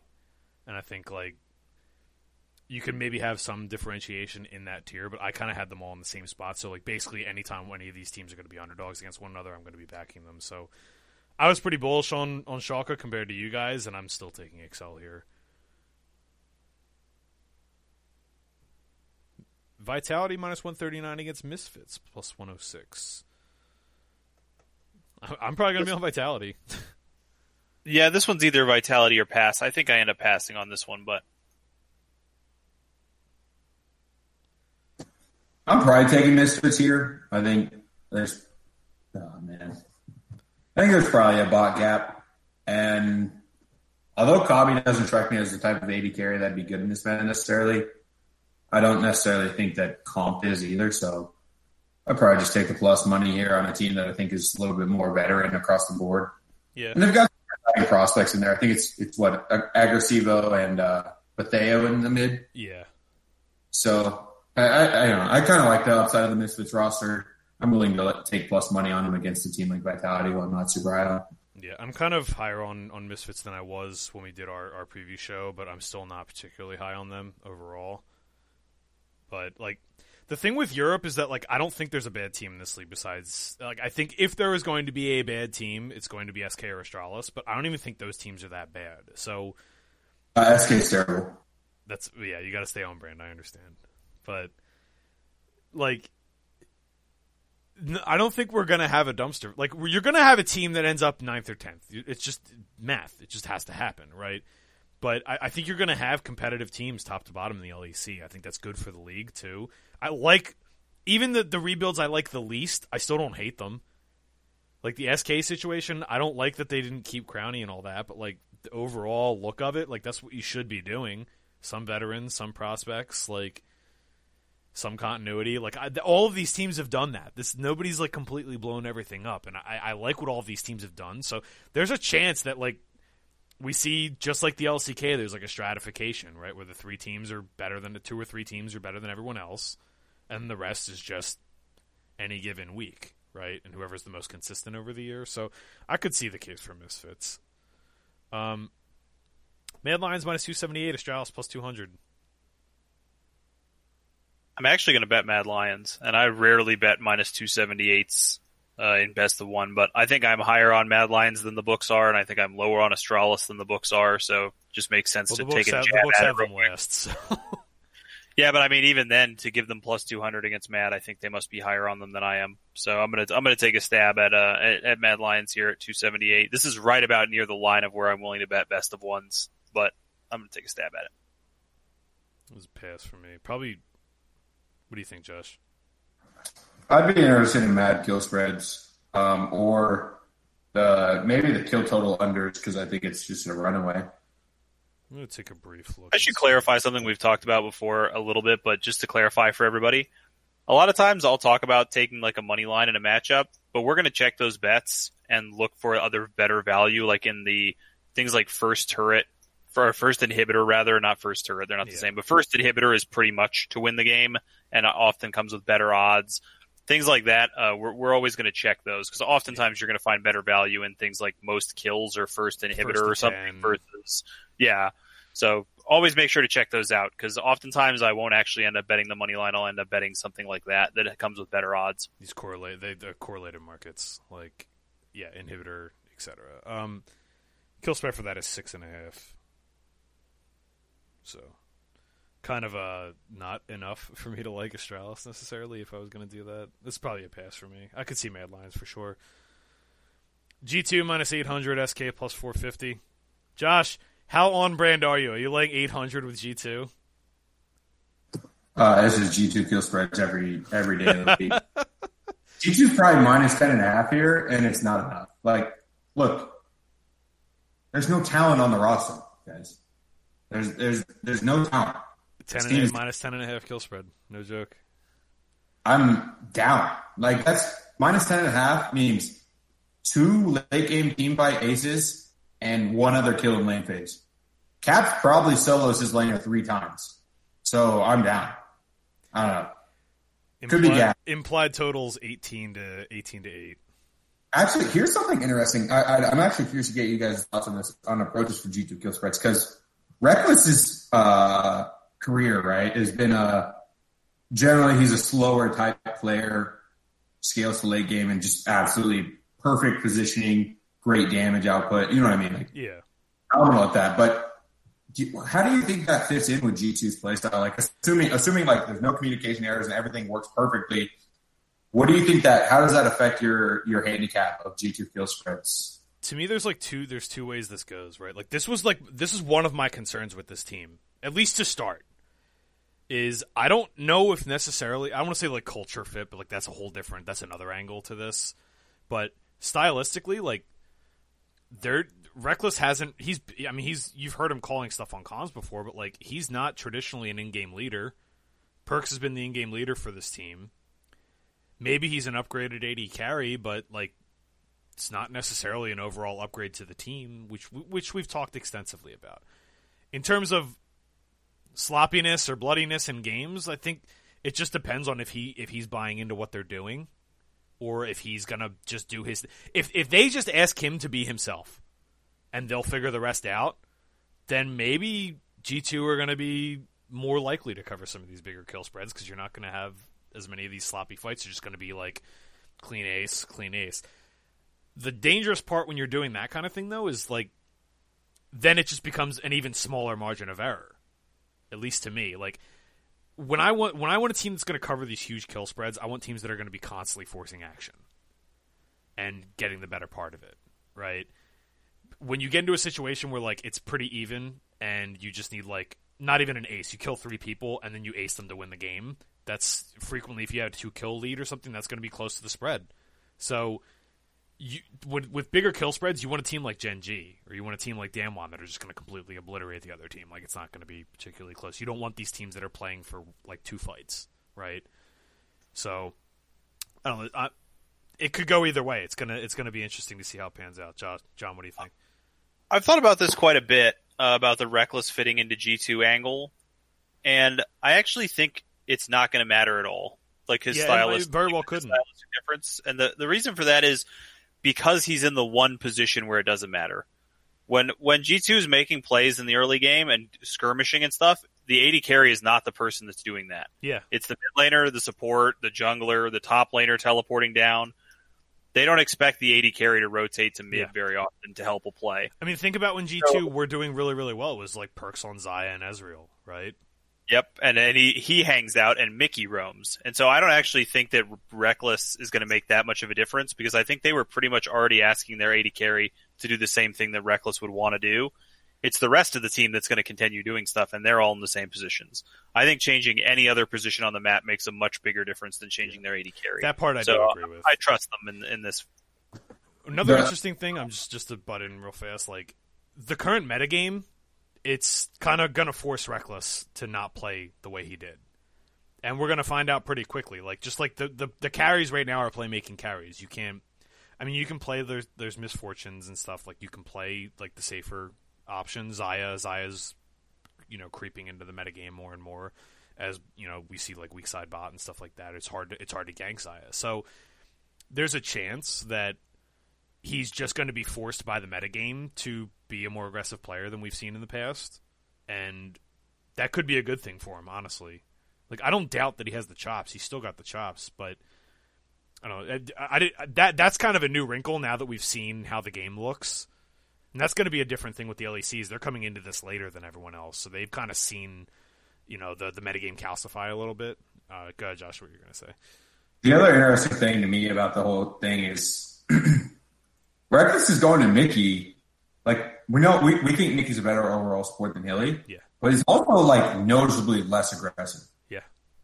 So, like, it's always hard to tell in bot lane, specifically, who's really the best, the player to attribute winning to, right? I think that's just going to be interesting to watch in and of itself to see if the kind of convergence of styles. Like, I think Mickey and Reckless are a much better fit than Reckless and Hilly were. But Reckless and Hilly were the whole, like, the marriage argument of, like, attracted to your opposites type deal. So it's going to be interesting to see how that plays out. I don't know. I'm kind of skeptical of how it plays out, but I think early in the season, like 18.5, I think you said was their implied kill total. Under. Yeah, I mean, I think it's fine to say under, but like I could also see G2 just putting up 25 kills. Yeah. I don't know. But yeah, so I say under, but that speaks to a broader thing that's not even involving G2. The favorite team totals unders it's just been a slam dunk all season. So. Yeah. But this is a long drawn out conversation for this game that ultimately doesn't matter. But G2 is going to be a very interesting team to just see how they develop throughout the season. I mean, it's very possible G2 just are that much better than everyone. They just smashed this league, and like we're all laughing at each other for even considering otherwise. Like before the season, but I think there's enough, reasonable doubt, I guess is the best way to put it. Fnatic minus 161, Rogue plus 121. I'm on Fnatic. I could say it. Yeah, I'm gonna bet him 161. I think, like they mostly didn't change some of the most important things, which is I think Selfmade and Whippo is probably the most important thing on the team for me. The way that those two play, but the biggest thing for me is I think that there was some bad blood in this team. But not necessarily like they hated each other, but like I think there was some disagreement about what this team wanted to do previously. I think Reckless and Whippo in particular, from the little things I've seen, were not on the same page about the things that they wanted out of the world. And I think you might see like a revitalized Fnatic almost with Reckless gone. Even though it's going to be a downgrade in pure skill, you might see a more of a hungry Lions approach from Upset, Selfmade, and Whippo versus when they had the veteran Reckless presence. See, I don't think it's necessarily a downgrade. That's part of why I'm so bull. I think Fnatic are a better team, top to bottom. I think they're a better roster this season. Is that hot takey? I don't know. I think top to bottom they're a better team. I think Niski's an upgrade. Hill is saying Selfmade and Whippo stayed the same, and then I think Upset is a mild downgrade in pure player skill, but could be a big upgrade in like playstyle and cohesiveness. Okay. So like at worst horizontal. It's just going to be a chemistry issue. What do you think? Yeah, I think they're at least fine. Knock. Get out of here. Is there a certain free agent that you want them to pick up? Is that what this is going? No. Who's there? Who's there? Arguably has nothing to do with that. It's a Bad News Bear. Bad News Bear would like to inform you that this morning the Sandbox team, who was previously coached by who was this? Yamato Cannon. Oh, that guy. Yeah, and was terrible. Just beat a Freak of Freaks in the game, 18-1 this morning. Maybe I'm misunderstanding that, but I think he's now the coach of a European team called Fnatic. Yeah? This is a reasonable take. I got some bad news for you. Yamato's not a good coach. Reasonable. I quoted this a couple weeks ago, and I'm here to double down on it. Are you on road here then? Money all day. Okay. I'm convinced Yamato breaks this team. The franchise doesn't even make it to the finals this year. Wow. Okay, that's a little strong. I think it's. I mean, look.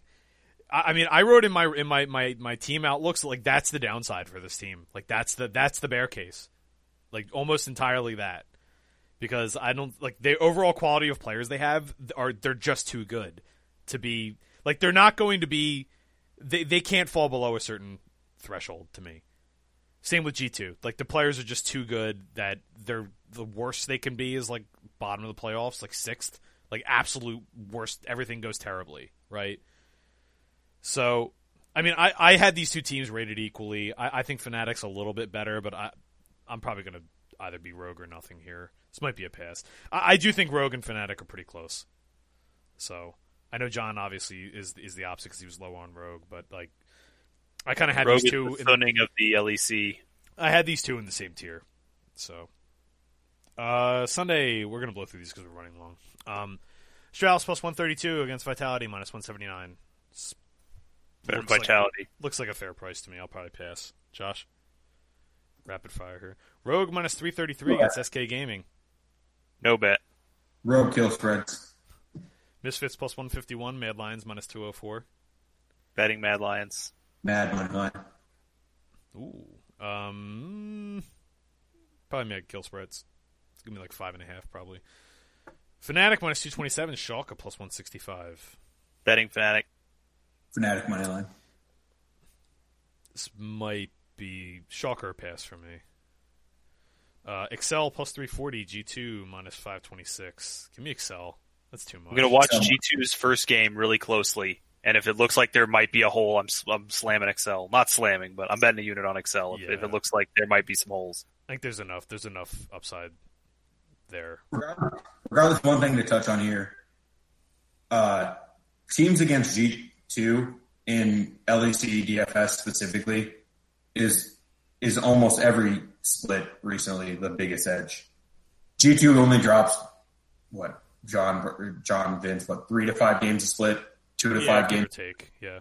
But when they do, if you always have at least some exposure, John was doing this against Cloud9 last year. You always have some exposure. Well, I already the one time they did drop the game, but have some exposure to the opponent at G2, you'll probably hit really big one week, and it makes sense to do that. Keep in mind, G2 it looked for a minute like they weren't going to make the playoffs in summer 2020. Yeah. Like they went 11-7, and their opponents were always 4% in DFS, despite the fact that they were 11-7 on the season. Yeah. And don't get me wrong, they were the best team in the league, but they're going to lose some games. This speaks to the futures conversation, right? Like, you're not betting who the best team in the league is. You're betting what the number says for a specific game. So get out of the mentality of thinking of this is the best team, they're going to win. Like, that's just it fundamentally for any kind of handicapping. Just get out of that mentality. It's a good, final check if you've got a close call. Sure. Just to point out to Kev, is that Big Kev? Is that Big Kev's Twitch? I don't know. But Kilometer Kev says, why does everyone think Yamato sucks? What's bad about him? I don't think Yamato sucks. I think we have reason to question his ability based on what happened with Sandbox, but I'm also willing to kind of give him a pass on that because he got there late, COVID issues, and it was in a new league with new language and everything, so there's a chance that he just didn't get to implement what he wanted to do. I'm willing to give him a pass on that. The one thing I'll say about Yamato is that, historically speaking, I call him the Peter Laviolette of League of Legends. The first 2 splits he has with the team are usually pretty good because the one thing he's very, very good at is giving a team an identity from the start. Like, there's no dilly-dallying, there's no figuring stuff out. They know who they are, they're going to play their certain way, and they usually get pretty good at it. So I tend to like his teams for, the first season that they're in, but I do think it's fair to question him after, this stint in Korea. there are people in the business world that do what I think Yamato is good at. There are people in the business world who start companies, build them and sell them, and then go start more companies, but they don't manage them long term into billion-dollar companies. Yeah. They start a new company, they build it up to where it's worth $2 million, they sell it, and they let somebody else make it worth $1 billion, and they go start a new company and build it up to $2 million. He's like your esports blank check company, right? Like that's yeah. He's a guy that goes in, and I think he's good, like you said, at very quickly getting a team together, giving them a strategy. Sometimes even I wouldn't call it cheesy, but sometimes like an offbeat strategy, and they come out and they smash some people with it, and then after a little while, he's not good at adjusting and changing how they're going to play after that. So he's good at like raising a team stock, but not at being like a good long-term coach from what we've seen. I can't say that for sure about Yamato Cannon. I don't know the guy, but here's my thing. I agree with that, what you said, John, but the problem is he's going into a $1 billion company. Yeah, that's an interesting part about this move. I totally agree with you. Is he's not going into a team of rookies here where he needs to give them a quick identity and smash some people. Yeah. He's going into a team that is the $1 billion company. And if you think like we consider, I think we're all kind of in tune with esports in general here. Like Vitality's a pretty big brand in esports. Like obviously they're one of the best Counter-Strike teams on the planet, and you know they've have a multi-game presence and they're good. League is probably like their weak point, honestly. But at the time when he was with them, that wasn't the case. Like they were like an up and coming organization. They're like bigger now than they were then. So this is big time for him. Like this is the first like big time, adult organization that he's taking over with like real like players that are not new. These are experienced veterans that aren't going to put up with any kind of bullshit. So maybe his style doesn't work with them, but we'll see. It's going to be I just think I don't think we're necessarily shitting on him. I just think there's reason to doubt him. But I also think there's like a case to be made for supporting him in an early with a new team. So I just don't think the good thing about it is you're not going to see Fnatic dilly-dallying. They're going to know who they are, and we're going to know who they are right away. Like that's almost constant with every team he's ever been with. So, all right, that's the LEC. Opening week's going to be really interesting. We're going to blaze through the lock-in because we've been running super long here. The lock-in format, Friday we're going to have the last day of group stages. Currently, Group A is figured out already in terms of who's making the knockout stage. It's just a matter of seeding. CLG have been eliminated. So CLG have nothing to play for, and they actually don't play on the final day anyway, so it doesn't matter. CLG are out in Group A. 100 Thieves, Golden Guardians, Liquid, and TSM are through to the knockout stage. It's just a matter of seeding. So they're battling for who's going to be 1, 2, 3, 4. Group B, Cloud9 and Evil Geniuses have clinched knockout stage, and no one is eliminated yet. So the Group B games matter a lot more. So we've got Dignitas plus 396 against Cloud9 minus 667. Cloud9, a little bit of a rough start, but they kind of turned it back on once they got their feet under them a little bit here. But any love for Dignitas here? Cloud9 looks good enough to be this prohibitive a favorite. Yeah, I think Dignitas already had their surprise performances. I think I'm done with Dignitas here. No bet for me.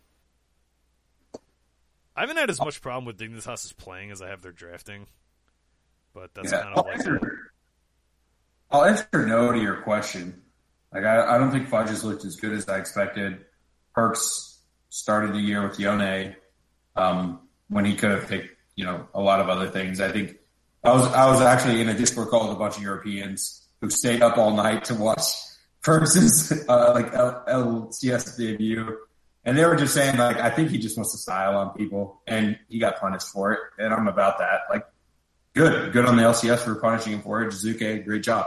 But, I don't think they've earned this price tag, but it is, to John's point, hard to bet on Dignitas. But plus 400 in a best of one for any team, honestly, is really tough not to at least want to sprinkle something on, Yeah, 10.5 kill spread too. So give me some of that. That's a big number for like totals that have been averaging like 22.5. Like, are you saying that they're going to win like 18-4 or whatever, or 16-6 every single game? It's probably going to be some ugliness there. Perks trying to mess around a little bit. Like, I really do hope that this was like a wake up call to the LCS for everyone to get their shit together. I'm optimistic about it. I will say that, the level of play wasn't amazing, but did you guys feel like the level of play was better than the LCS last season already? Yeah, there's been some pretty good games so far, but there's also been some there's been some pretty brain dead stuff as well. So I'm reserving judgment on that. Yeah, I hope the overall quality of the league is better this year for like everyone's sake, for viewers, for us, for the players, for the good, especially for the good teams, because I want them to be tested. So, Golden Guardians plus 266, 100 Thieves minus 385. No bet for me. Man, Iconic looked really good in that first week. I know it's his debut and everything, and I know Golden Guardians have their issues, but like, I almost want to take a shot on Golden Guardians here. This is close enough for me in a best of one. I think 100 Thieves look really good, but I agree. Part of my just like inner being believes this is like Niles' welcome to the league moment. Yeah. You know what I'm saying? In the NFL, you always have the welcome to the league rookie moment. Yeah. Some days just going to be like, hey, I'm going to pull out Aatrox with Gore Drinker, and you can play whatever the hell you want, and I'm going to Q you 3 times and auto you, and you're going to die, and I'm going to type in all chat open top or something. Like just I will say after in their second game, the other team, I forget who it was in their second game, like literally just like camped the shit out of top lane in the second game. They were like, all right, we're not losing, we're not going through this shit again. So, I mean, is that duo good enough to steal games? I think they're going to be. Yeah, they'll steal some games here and there, but I don't think the team overall is that good. Picking when is the challenge, right? Like, is this a good enough number? I'm going to take a piece of Golden Guardians here, I think, and I like 100 Thieves. I'm passing personally. That's fair. EEG minus 294 against FlyQuest plus 206. FlyQuest looked yikes, abysmal. They looked like the worst team, bad. and I have a bet on them to win the lock-in as well. You morons. Yeah, like let's be real. Do FlyQuest look like they're just not prepared for this tournament? Yeah, not at all. And I'm not. We had a feeling there were going to be some teams like this. We didn't know who it was going to be, but it kind of looks like they don't give a shit about this tournament. They brought in the jungler at the last minute. They didn't have a lot of practice time with them. I mean, they still have players. They could win games here, but like EG look like they care. So I'm not trying to get in the way of that. EG looks pretty good. You got the biggest overperformer and biggest underperformer in the tournament playing in this game, I think. EG's looked better than I think people expected, and FlyQuest has looked worse, so no bet for me. Anything to the week 2 angle? We've had a week to prep and study film, a week more of practice with teams that just added new guys. They're going to be like... Could be, but I'm not betting it. If you go from like 2 days of practice with your team to an extra 6 days of practice, that's kind of a big deal, right? I don't know. That's the angle. That's the kind of conversation you need to have with yourself if you're going to back FlyQuest in this spot. Give me EG kill spreads here. Liquid minus 217, TSM plus 159. TSM pulled a rabbit out of a hat. That game was an absolute fiesta. Liquid a little hot and cold. This is just Liquid, right? I'm betting Liquid for sure. Yeah, this line's way too close. TSM look like on another planet compared to Team Liquid right now. So you're on Liquid then? Yeah, TL kill spreads, TL. Yeah. First Drake, first tower, first inhibitor, first anything, everything. All of it. Immortals plus 110 against FlyQuest minus 147. Give me some Immortals. They're feisty. They're not good, but they're feisty. I think it's Academy. They're playing the Come on, man. Hey, listen, that Academy team. Who was it they beat? They beat somebody. I forget off the top of my head now. Who did they beat? CLG? FlyQuest look bad, but come on. This is legitimately an academy. They beat Dignitas, so never mind. Right. They're not playing. FlyQuest look like the worst team in the tournament so far. FlyQuest, they look worse than They look worse than Immortals. That's what I think. They look worse than Immortals Academy. Give me Immortals here. You going the other way? Or you passing this one? On FlyQuest minus 147 against Immortals every day of the week and twice on Sunday, even though this is on Friday. One thing I wanted to mention, because I didn't get to say it, but I touched on it last week, but Evil Geniuses unlocking the carry potential of Impact. Holy God. Oh, yeah. You nailed that, by the way. Yeah, Impact has been a monster so far. Dude, EG look like they're having fun. Like, they look so much more loose, don't they? Absolutely. Like sometimes that can be a bad thing. Like, they get ahead of themselves, but like, damn, they look like they're just wheeling and dealing, and like that's what we wanted to see from this team, right? I'm like, I don't think the reason I want to harp on is because I've never been so right about a handicap in my life ever about anything. Where they're just like everyone can carry, like literally Impact's just going to play Renekton. This like career like Scion Maokai Ornn player, like just get on Renekton, do your damn thing, Impact, and he's been balling. Yeah, he was the player of the tournament so far for me. Yeah, absolutely. He's been smurfing to say the least, I think. So Saturday we don't have lines yet because we don't know the how this is going to break down. I'll just do a quick rundown of how the format's going to go, but. Each of these teams are going to play a team from the other group. Number 4 is going to play number 4, or number 1 is going to play number 4 from the other group. Number 2 is going to play number 3, et cetera, right? So the way this is shaping up, we don't have lines for this, but I kind of talked before the tournament started about the format being an advantage for Group A because I think Group A was stacked, but EG look pretty good now, so suddenly this is like a little more interesting than it was before the tournament. I think before the tournament you could say that like 4 of the top 5 teams were in Group A. I don't think that was unreasonable. But now that we know CLG were having issues, obviously, and then Golden Guardians look okay, but, they're not quite there yet. So, C9 and EG versus Group A. I just really hope we get 100 Thieves, Liquid, C9, EG in the Final Four. Those are the Final Four we need. C9, EG, 100 Thieves, and Liquid. Yeah. I want 100 Thieves, Liquid, and TSM in the top 4, which could happen. So, those are my future positions. And I had CLG too, but I also put that in before the news and everything. So, it was also a gigantic number, so I don't feel as bad about that. Yeah. So without really knowing how this is going to shake out, like, do we assume Cloud9 probably gets the number 1 seed in Group B? They're going to probably catch Golden Guardians if I had to guess, right? Yeah. I don't want to go too crazy speculating on this because the format could literally change on Friday. Yeah, so, we don't know who any of the seeds are going to be.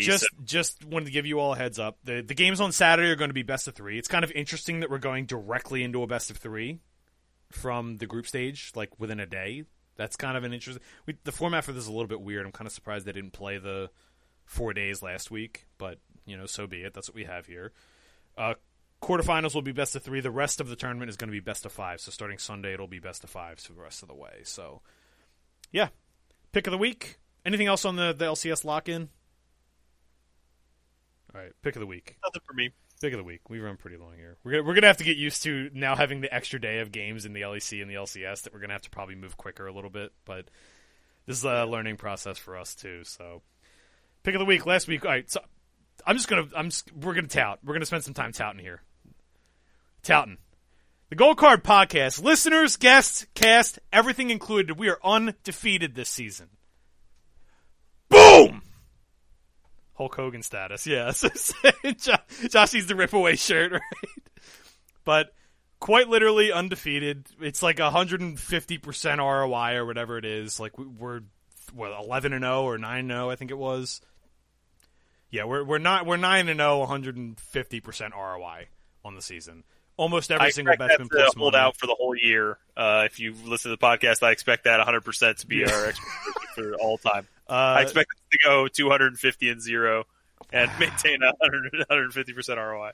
Yeah, pretty savage start for us. We've been nails. Let's see if we can keep this going. So, John, what is your pick of the week? I'm going Vitality plus 135 against Schalke. I don't believe in Schalke. I like the offseason for Vitality with the consistent roster. That's what I'm going with. All right. Josh is still thinking. I'm going to go with a game on Friday morning, I think. We're going to go with Sandbox plus 100 against the RX. I think that's going to be my spot here. Yeah. Billy's tempting. I'll stick with Sandbox. I'll go Sandbox plus 100 against the RX. That's going to be my pick of the week. I got Excel plus 119 against Schalke. Touch on it a little bit. I think Schalke is going to be a little bit overrated. I had Excel above them in my power rankings. I'll take the plus 120 all day. Chris is going to be on Suning plus 147 against Fun Plus. We talked about that quite a bit. And he's like for fun, I guess like a beer bet, we've got plus 850 for Brion against Damwon. I don't know if I can back that. We're not going to count that one against the books. We'll count Suning plus 147 against FPX. The listener questions, I'm just going to do a quick double check here to see how many, if we got any more additions. I think it was only the one so far. Did Moose add one to you guys? Got it. I'm sorry, I just looked over at the chat and some of the memes are flowing. It's great. You see the Discord, it's so good.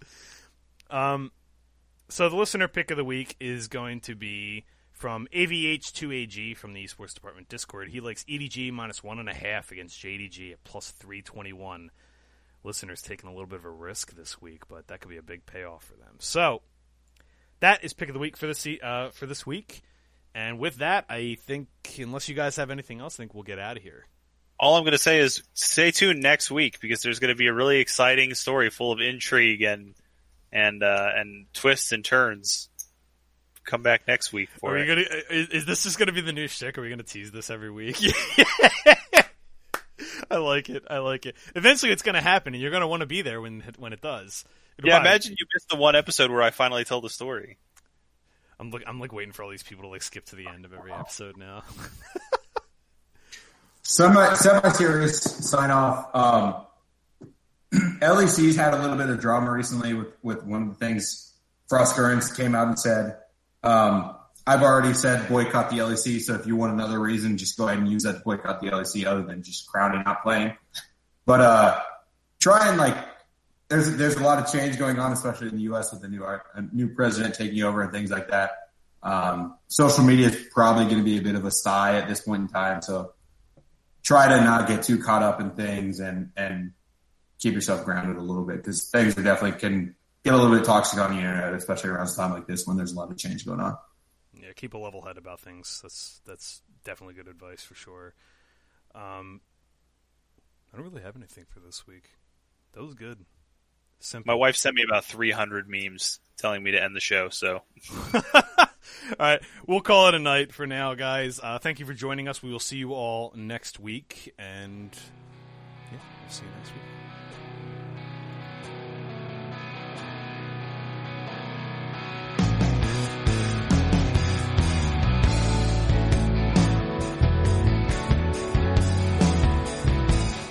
The Gold Card podcast opening theme is Clouds by Harvey and the Hendersons. The closing theme is Wasp in a Hat by the Tea Club. Subscribe to the podcast on iTunes and Podbean to never miss an episode.